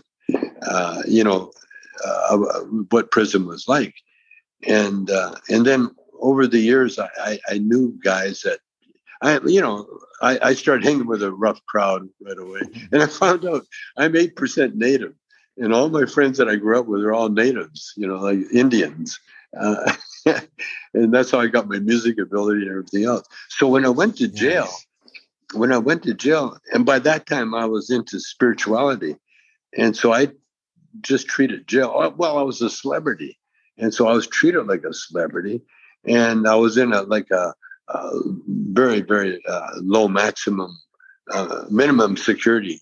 It was a camp for old people, for celebrities like Alderman and Ehrlichman from Nixon's. They did time in TAP where I was, and all those, all the star people. Did you meet anybody cool? Did you make any lifelong friends from that? Oh yeah. Eric Larson, he's a golf caddy. He greeted me when I went there, and he had a garden that he was growing vegetables. He had been in there for 10 years, been in different prisons, off and on for 10 years. It was a bogus charge. He was a coke user, but when his coke dealer got busted, and Eric was the only famous one that she knew, and so she turned him in, said that he was like a kingpin, and he wasn't. She just did that so she wouldn't do 20 years in jail. And Eric fought it, and then he ended up with 14 years in jail, and he did 10. And so Eric, and he's on the PGA tour now. In fact, his guy Harris English won the last week. So yeah, Eric is a lifelong friend. And I was in there with Jordan Belfort, the Wolf of Wall Street, and we became really good friends. And I helped him write his book, Wolf of Wall Street. Yeah, I met quite a few, and I met some athletes, which I really can't remember their name. which is good because there's a lot of athletes that go to jail and no one knows about it because they don't want to ruin their career, And so, it was a celebrity jail. I was only locked up in a cell the night before I left. That was the only time I'd ever did, because when you're leaving, they take you over to the main prison and you spend the night there, and then you're released from the main prison. You can't be released from the camp. And so that was the only time I was locked up. But other than that, man, it was, I joined the Indian Sweat Lodge Society. And so we had a sweat lodge built on the property. And that's where I spent most of my time in the daytime, working in the garden or lounging in the garden, making bongs. That's what I was doing there, making bongs out of clay. And I tried to fire them at the end of my sentence, but I couldn't get the fire hot enough. But I built a kiln on the Indian grounds, and I had some of the best times of my life was in prison. I met a lot of great people, read a lot of good books, had a great time. But I caught cancer there. That was the only problem. And because the prison was built or is built over a toxic waste dump. It was when they first discovered the oil in California, and they would dig a big lake to hold the oil, because they never had any way of putting on pipes or anything like that. Yeah, they needed a reservoir. Dug down there, and Eureka! They hit it. Yeah, they make a reservoir, and so that's in Taft, California. And but when I got cancer, as soon as I got it, I got it while I was there, and then I had some problems with a prostate. And then I found out I had that. And unfortunately, I got a biopsy. And when they do a biopsy, they take a piece of you. And they don't do that anymore because the biopsy spreads the cancer. And then I ended up with rectal cancer. And I had to get the operation. And I had to have the exit moved to the front. And I got a colostomy bag. But what I did, like I preach to people, you find the humor in everything. And so I got a real good humor. I got a real good bit with my colostomy bag. The only trouble is that it's hard to find a venue that wants me to do it. Tommy, don't do the bag bit. Okay. Here's 50 quid. Yeah. All right, I got another question for you. This one might be a little bit of a stretch, but we're gonna try. So do you know anything, because you do have celebrity access, hey, about secret societies at all? Any secret societal information? About secret societies? Yeah. You mean now? Yeah. I could tell you about the old ones, like the Tongs, the Chinese. The Chinese were treated worse in a lot of ways than black people. The only difference was that the Chinese had the oldest culture. And my grandfather was Chinese. He was brought over to work on the railroad in Canada. And my dad, and then him and my grandmother had a baby, and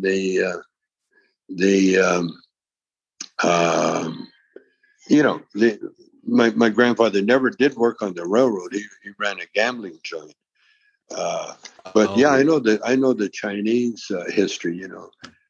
I'll tell you just one little tidbit.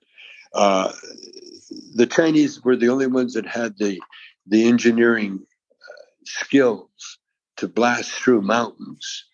And so the Rocky Mountains in Canada, the Chinese put the railroad through the Rocky Mountains. Mm-hmm. And but here's how the Canadian government treated them. They charged the Chinese an entrance fee to come to Canada to work on the railroad. That entrance fee equaled the cost of the railroad. So the Chinese not only built the railroad, they paid for it. And the minute the railroad was finished, they fired all the Chinese. They treated them just like coolies. That's what they were called in the day. And they were treated, and they were fired. And that's why there's so many Chinese stayed in Canada. They had no way of getting home, and they weren't going to go home anyway. For the most part, the Chinese used to come over to different countries and work and send their money back, much like they do in Mexico. The Spanish, or Guatemala, and that. They work in America, then they send money home to their people, and that's what the Chinese did. Yeah. And so, being half Chinese, I experienced that all my life. But again, using humor and using music, I managed to make it work for me. And that's why when Cheech and I decided to become comedians, the one stipulation was that I was going to use our real names so that we weren't part of a group, that that would disappear, when the group disappeared. So, yeah. So, but I consider everything that I've gone through a blessing. Yeah. Yeah. Like I met a girl at the 4th of July party, and she's all tattooed. She had tattoos all over her body. Pretty girl, beautiful girl. And she was from France. And so I talked to her, and the first thing I said, you must really be into pain. And she looked at me. Yeah. And she said, I guess I am. Because when you go to a gym, it's no different than going to a gym and lifting weights. Same thing. It's pain. No pain, no gain, as they say. And that's why people get addicted to the gym, because like Arnold was, Arnold was a pain junkie from way back. I love the pain. It feels so good to burn the muscles. And that's why people get those stupid jobs that I would never do, like working in a coal mine. Can you imagine working underground? But the people love the pain. They love that. And you take them away from that, and they go, "Oh, I want to go back in that coal mine." They're not the same. Yeah, you were talking about you. So and, true. You were talking about you and Cheech when you first started. How much of your character is you, and how much of Cheech's character is actually Cheech, based upon your own personalities? Well, luckily, I'm not educated. I couldn't get through grade 12, not even in prison. I took a GED in prison, and I failed it because I could not get through. And they told me, "Oh, just put down anything, we'll pass you." But what good is it? You cheat on a jailhouse diploma? Come on. And so, no, I was never educated, except on the street. Cheech is college educated, and he's got a degree in English, I believe. And so Cheech's character was probably 180 degrees of who he really is. Me, I revel in my ignorance. I always have, and that's my character. I love my character because I can get away with so much, Yeah. And it's not my own character. I borrowed it from a kid that worked for us in Vancouver when Cheech and I were in an improv club in Vancouver, and Strawberry worked the lights, and I met Strawberry. He was sitting on a bag of garbage because the garbage men were on strike, and the garbage piled up on this in the city. And I was walking down 8th Avenue in Vancouver, and the snow was just trickling down. He was sitting under a street lamp, and you could see the snow coming down, and he had this long red hair. And I said, "What's your name?" And he said, "Strawberry." And he was, hey man, you got a place where I can sleep tonight, man?" And I said, "As a matter of fact, I do." Oh, that's cool, man. So I put him in the club, the Oh my gosh. improv club. I says, he's got 2 toilets, there's a kitchen, uh, you know, you're set. You can sleep in the light booth, which he did. And Hell yeah, man. and then he became our light man. But I stole his that persona, and he never stayed that guy. When he grew up, I met him 20, 30 years later, and he was a businessman with big old businessman shoes. I think Big old shoes. yeah, the kind of big old broke, what do they call them, with the perforated things, that businessmen wear. Yeah. You put him, is it the Up in Smoke movie that Strawberry is in also? Yeah. Well, it was going to be like but Tom Skerritt, he put his own twist to it. But and so Strawberry was his nickname because of his birthmark. Yeah. On his neck. Do you know? So the Strawberry in real life had the birthmark on his neck also? No. So it was just because of his hair color. Well, it was because he had red hair. Yeah, strawberry guy.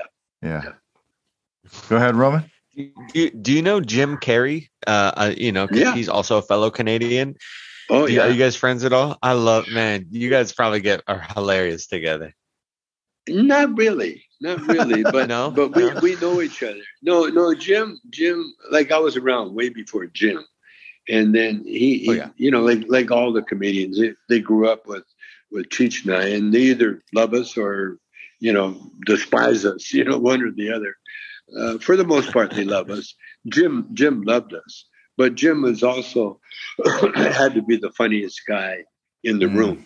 Yeah. And when I met him, they were honoring Jim at the Aspen Comedy Festival, and also honoring Cheech and Chong. And so after we did our show and then Jim did his show, he called me from his room and told me, come on up to my room. So I went up to his room, and Catherine O'Hara was there, and who else? Catherine O'Hara. And, maybe some other comedian. I forget exactly who was there. And they were really interested in my time in jail. And so I had the floor for a while. And you could see Jim he was like this caged animal. Damn. He had, I was talking about the sweat lodge, and then Jim jumped in because he had done the other stuff where they put the stuff around perforate your chest. And he did a whole other Indian native thing. It was way more brutal than what I went through. But we're friends. We're not, we have close people that know Jim and me, but I really don't have many. Sam Kennison used to love me. Kennison, when I went back on the road to do comedy, I had to start at the bottom. I had 5 minutes here, 5 minutes there, and so I was doing my 5 minutes at the comedy something was over on Sunset, the Laugh Factory, the comedy store. No, the Laugh Factory, and. And Kennison was actually barred from the Laugh Factory because he was too brutal, and he was working. But he was the headliner at the comedy store. So anyway, Kennison heard that I was at the Laugh Factory, so he showed up. And Jamie, the guy that owns the Laugh Factory, well, he's a sweet little guy, but he's no one's a match for Kennison, So Kennison barged in there. Hey, I heard you were here. I had to come and see you. So I said to Sam, "You're going to do some time?" He said, "For you, I'll do some time." he gets on the stage that he's barred from and takes the mic out of whoever's hand who was up there at the time, and he just ran everybody out of the club. They got up and left, except the comedians. We all stayed and laughed our ass off. And then after we're hanging with Jamie, the owner, Kenneth said, "Well, let's smoke up. Let's get high." He was already high on that, whatever, probably coke. And we had a laugh. And then every once in a while, he'd phone me from the road. He'd phone me all over. Chong, they had a record, Wild Thing, and Chong, he phones me, "Hey, Chong, we're like Cheech and Chong. We got a record." Oh, fuck, he was funny. Funny guy. Love Sam. Nice. Man, can I ask you about that's just because, man, now we're in it, dude. I want to know, what's like a crazy Hollywood party that you're just like an unforgettable party experience that you've had? Because I bet you've had some just fucking dope ass parties, bro. Well, there's one. Just one. No, I'm not a party guy. Never was.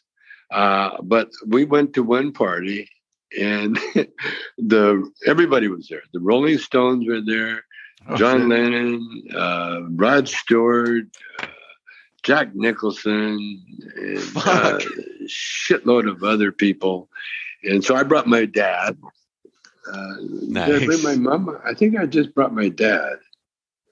Yeah, was it? Yeah, just my dad, and it was at Lou Adler's place. He was our record producer, owner, and so I asked Lou, I said, "Where can I smoke this joint?" He said, "Well, go in the bedroom."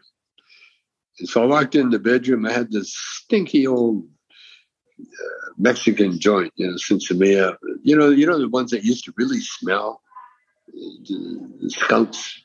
Yeah. I think you're one of them, So I had a stinky joint. I walked in the bedroom and I thought I was alone. And I looked over, and sitting on the floor behind the bed was John Lennon. He's sitting on the floor. And so, oh, there's John Lennon. I walked over. "Hey, John, want to hit on my joint?" He goes, "Oh, no, sorry, mate. I got immigration problems. I'm not allowed." And so then Rod Stewart walks in. And he's right over to the mirror, and he starts, making his hair stick up more, And so I offered Rod Stewart some, and he goes, "Oh, no, my voice, okay." So then, yeah, I figured, it's enough sticky joint, so I put it out, and I'm walking out in the hallway, and I run into Jack Nicholson, and I just seen Nicholson in a movie. It was Last Detail. And in the movie, he plays an officer. And in the movie, there's one scene that fascinated me because it went on for like 10 minutes. And through the whole scene, Nicholson's combing his hair, but he doesn't have any hair. He has the thinnest, wispiest hair. And so I said, "Jack, that scene where you're combing your hair," I said, did you ad-lib that? Was that you, or was it written in the script? And he just give me that fish-eyed Jack Nicholson look at it. "Excuse me, you're in the way." And he shot me down as hard as I've ever been shot down in my life. I don't think after that I never approached a star after. Fuck 'em, Wow. man. Fuck 'em. Yeah, fuck 'em. Fuck 'em. I understand, Yeah. And then we became not friends, but we were friends with Lou Adler, And Jack was, he always liked whatever was hip, and Cheech and Chong were very hip at the time. We're the new kids on the block, And so we hobnobbed with Jack a little bit. Yeah, just, the odd party. And one time we're going to the Laker game, and Lou Adler says, "Oh, you guys ride with Jack." Well, that's like saying you ride with Evel Knievel when he's doing his jump. Cheech is in the back seat, and I'm in the front seat, and we're late. We're not really late, but there's a lineup to get in the parking lot. So Jack goes into the oncoming traffic with his car, and he drives down at least a mile down on the oncoming traffic. Anybody could have come out and wasn't looking, be head on a collision. And Cheech in the back seat singing, "I got basketball Jones, got basketball Jones." so it's a good thing come out of that. So the next day, well, we went to the game and whatever. But the next day, I said, "Cheech, come on, let's do that song." "What song?" I said, "Basketball Jones." I wrote the lyrics for it, and so Cheech and I did Basketball Jones, and that was another big Cheech and Chong hit, Yo, you guys got any shows coming up, or you doing any more? Oh, you guys got the documentary coming out. What's got up with the doc, that, brother? Got the documentary, and it's more than a doc now. It's more like a movie. It's going to be. It's going to blow a lot of people's minds. No, I don't think we're going to go back doing live shows. Oh yeah, no, I take that back. We're going to MC some rock concerts. And here they are. We're going to do and here they are, which I don't mind doing now. I'm not really. I was getting really burned out doing live shows because our audience were mostly Trumpies, and that real. They were laughing at the wrong reasons. Oh. And like I do Blind Melon Chitlin, and they would, they made me quit. So they made me quit doing all those shows. No, I'm not. I really love the Zoom. I love recording at home. Yeah. I love working out of my house. Love it. Do you realize how responsible you are for so many like taglines? Like Dave's not here. I mean, I remember the Pee Wee Herman one, the hamburger train. Yeah, that was a classic too. And there's and Bendecos. Hey, Bendecos. Oh man, my good friend. Yeah.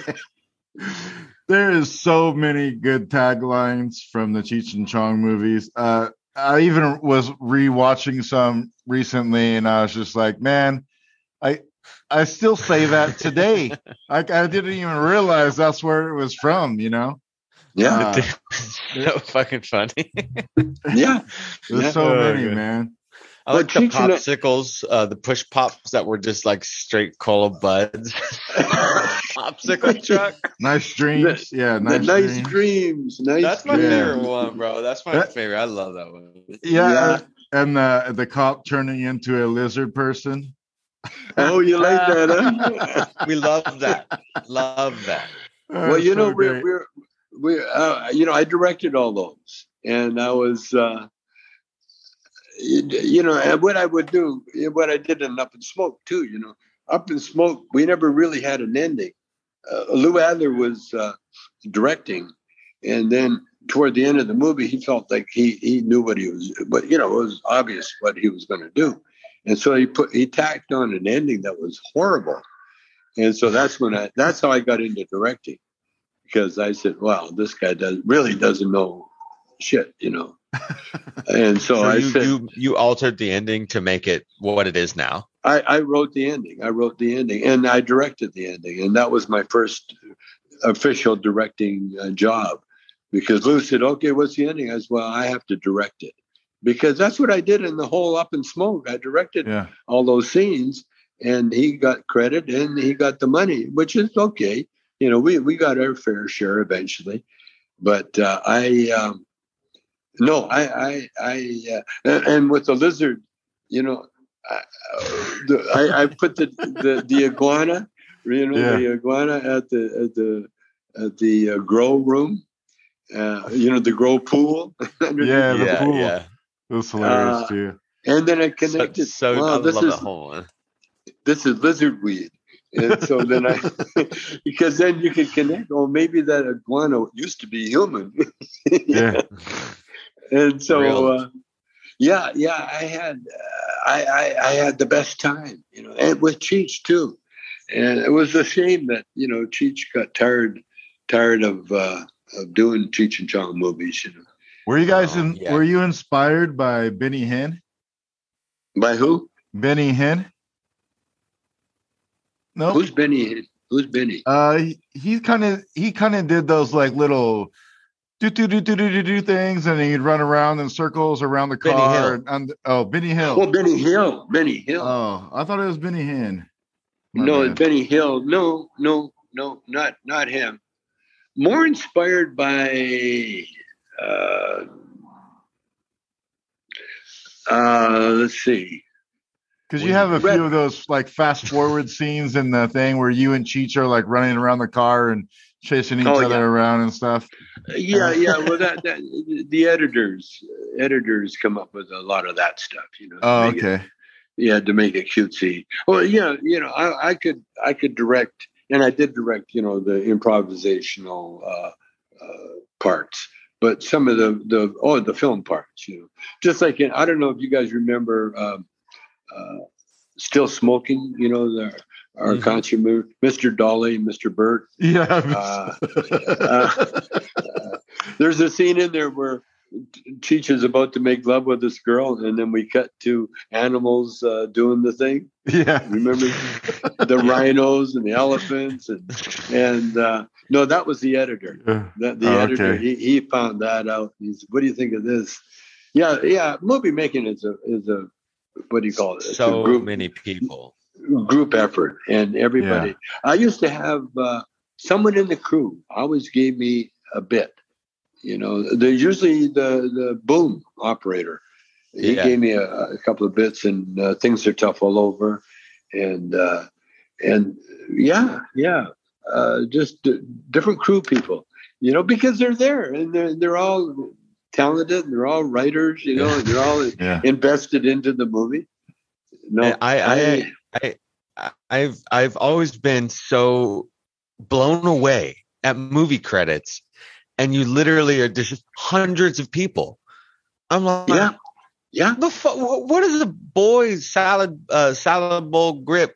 What are all these grips and all these other what are actually what is a grip? Well, a grip is the guys that carry shit around. The electricians stuff. They move lights around. Yeah. Especially the lights. Because lighting is so important. Lighting and sound. Okay. That's the two things you can't live without, No, I love the movie. I love the whole thing. It's a circus. You join a circus. Yeah. And it's great. It's a great life. So I think that the world is missing two stoner comedy duo in this day and age. If you were to make a movie and cast two people as a stoner duo, what two people would you like to see play those roles? Well, I've never really gotten over Spagoli in Fast Times at Ridgemont High. Okay, yeah. Oh, so good. Oh, you're a dick, man.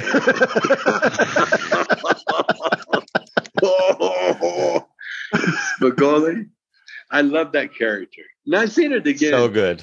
And because Sean Penn is such a gifted actor, but Spagoli and Lumbowski, the big Lumbowski. Yeah. What's his name? The dude. The dude. Jeff Bridges. Jeff Bridges. I love Jeff Bridges. But now now I don't know. I don't know. It's hard to. It's a different time now. Yeah. I feel like Harold and Kumar was kind of the last stoner duo that we had. It was. I think so. I think. If I don't know. Seth Rogen. Yeah, I like Seth, but he's done so much other good stuff. Because it seemed like they jump on a genre because it's popular, you know. Yeah. I think I'm one of the only ones that said, okay, this is my life, man. Yeah, for Run sure. with it, man. That's the greatest, dude. Because cannabis is, I mean, the great thing about you being having the popularity that you do is you've been an activist for cannabis. Yes. And that's been very, very, very, very, very, very, very fucking important for people because it's a very old, ancient herb that needs to be with everybody. We have CBD receptors in our body for a reason, yo. Yeah. Yeah, all of that good stuff. And what better, man? I mean, the thing is, you mix cannabis with spirituality, metaphysics, you know, and everything makes sense. Then you understand, you know, everything, you know. Absolutely. It's just like I found out that the reason we crave salt is to make us drink water. Did you know that? No, I didn't know that. Yeah. Interesting. Because most people, you can't live without water. You need water. Yeah. And like a car, you know, the old gas cars, you know, where you had a radiator to cool it. And so you need water in your system. And if you don't, your abilities are impaired. You know, that's why when people faint, first thing they do is get them a glass of water. Get them a glass of water. You know, no matter what happens, they get them a glass of water. And that's why salt is so important, is to make you eat water. I mean, drink water. Yeah. And it's life. So I think water is probably the most spiritual substance that we have. Yeah, man. Because it's life giving. When they're looking at anything, they look, can we have water? Do we have water? Mars, you know, is there water? Is there water anywhere? Think about it. That's water is life. There's as much life in a handful of water, ocean water, river water, any water. There's a handful of life in that. That's more, you know, just as many people in your town or your city. It's just blooming and booming with it. Yeah. And the ocean is, if you sit in the ocean and somewhere next to the equator where it's warm, you will have a spiritual experience. You let that ocean water, you feel like I am in the womb. Like this is the most best thing in the world right now. And it forms everywhere. It goes everywhere. You know, it takes on the form of whatever it gets near, you know. It is very spiritual, very special. And I've seen a few movies where they brought that out, you know. Remember that one where I can't think of it right now. But anyway, it was all about water, and he was like a Aquaman, and he fell in love with you remember they captured him, and they were going to experiment on. Then they were going to kill him, and so they had to get him escape. And what was it? Aquaman. What's it called? I forget. Anyway, but no, water. Water is life. Water is life. Water. Yeah, same as air. Like our oxygen, like our air is life. And then food. Yeah, we're in a very when you get with water, it gets very metaphysical. And listen, guys, what time is it? How are we doing? Oh yeah, we're probably over our time. Yeah, because I gotta get the car back to my. Okay, it's my car, but I got to get it back to my daughter. My daughter.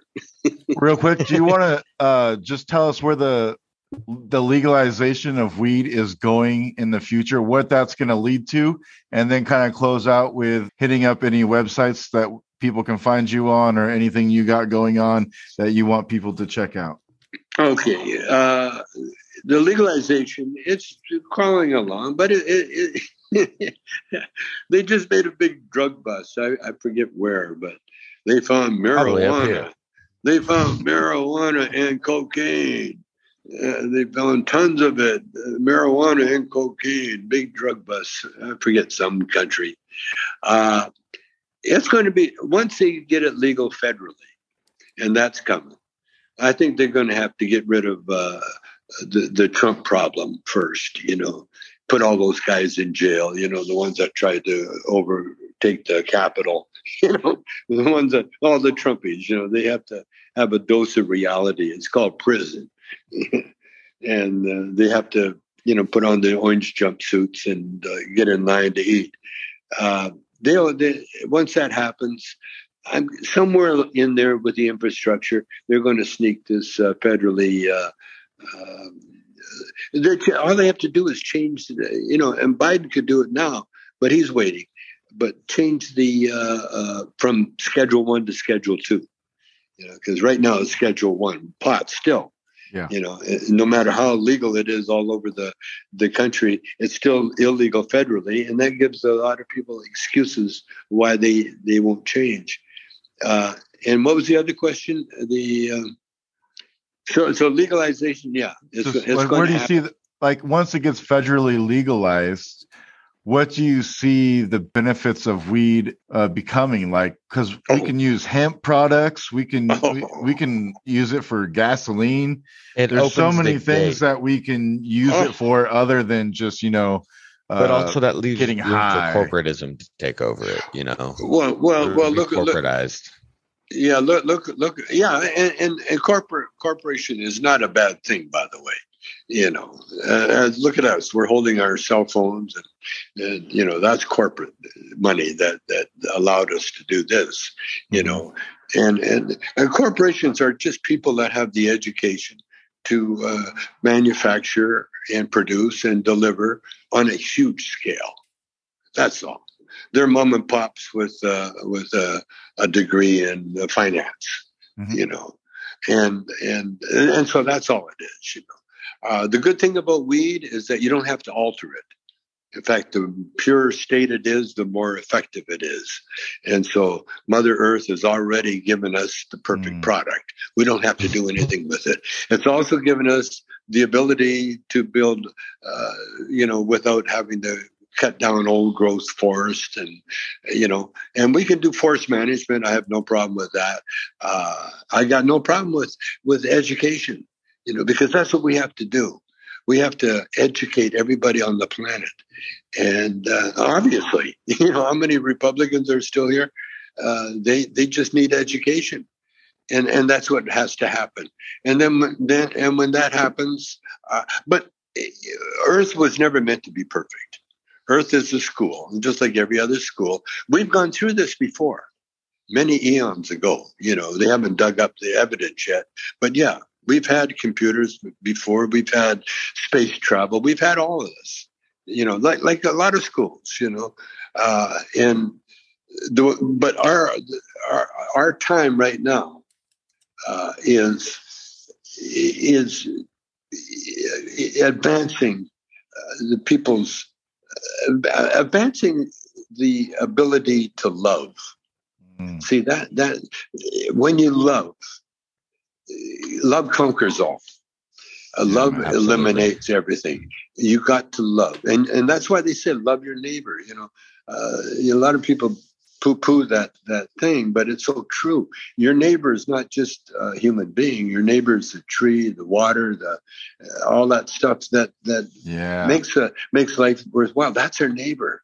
We got to love our neighbors, including our neighboring planets, our neighboring galaxies. You know, and the birds. Yeah. We go because that's who we are, and as we evolve, and we're not going to evolve that much, you know, we're in the play. We're in the middle of it. We're always in the middle of it. It's always in the middle of it. There's always going to be something to learn. Yeah, we're always in the middle, no matter where it is. In the middle is where all the action is. I like that one. Yeah, exactly. It's like the hub of the axle of the wheel. You know, it's turning, but you know, you're just right in the middle, just moving along, baby. Yes, that's it. We're all part of it. All right, guys. Beautiful. Let's end it there, and then just tell the people where they can find you, Tommy. It's up to them, man. If you want me, listen, I'm almost the most illiterate computer geek there is. You know, anything to do with Tommy Chong and the CBD, it's me. Tommy Chong. Yeah, you'll find it, man. I don't All have right. to tell these guys. Okay. All right, cool. Thank you, sir. Peace out, brother. Thank you so Love much. you man. guys. Have a great Love you day. Love guys. you too, brother. Thanks, man. Love Let's you. do it again. Let's do it again. Yeah, let's do it anytime. again, man. Definitely. Okay, you got For it. sure. Thank Peace. you.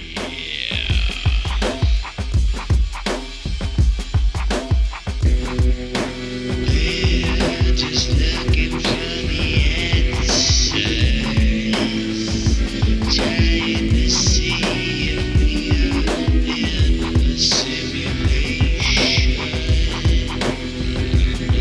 Should anyone life seems to be a blur?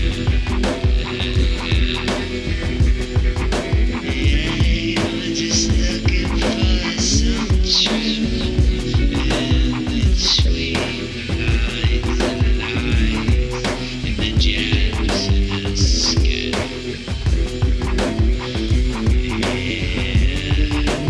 We're just looking for answers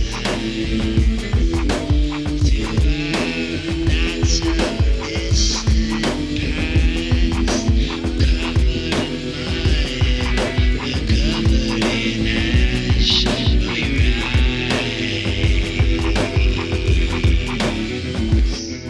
We rise from the ashes to see the light and the truth behind the big curtain on the stage. I'm just looking for answers behind lost time.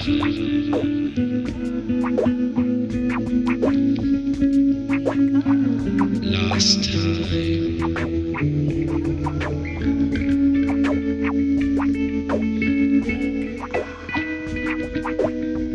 If everything exists within our atmosphere, then the memory remains.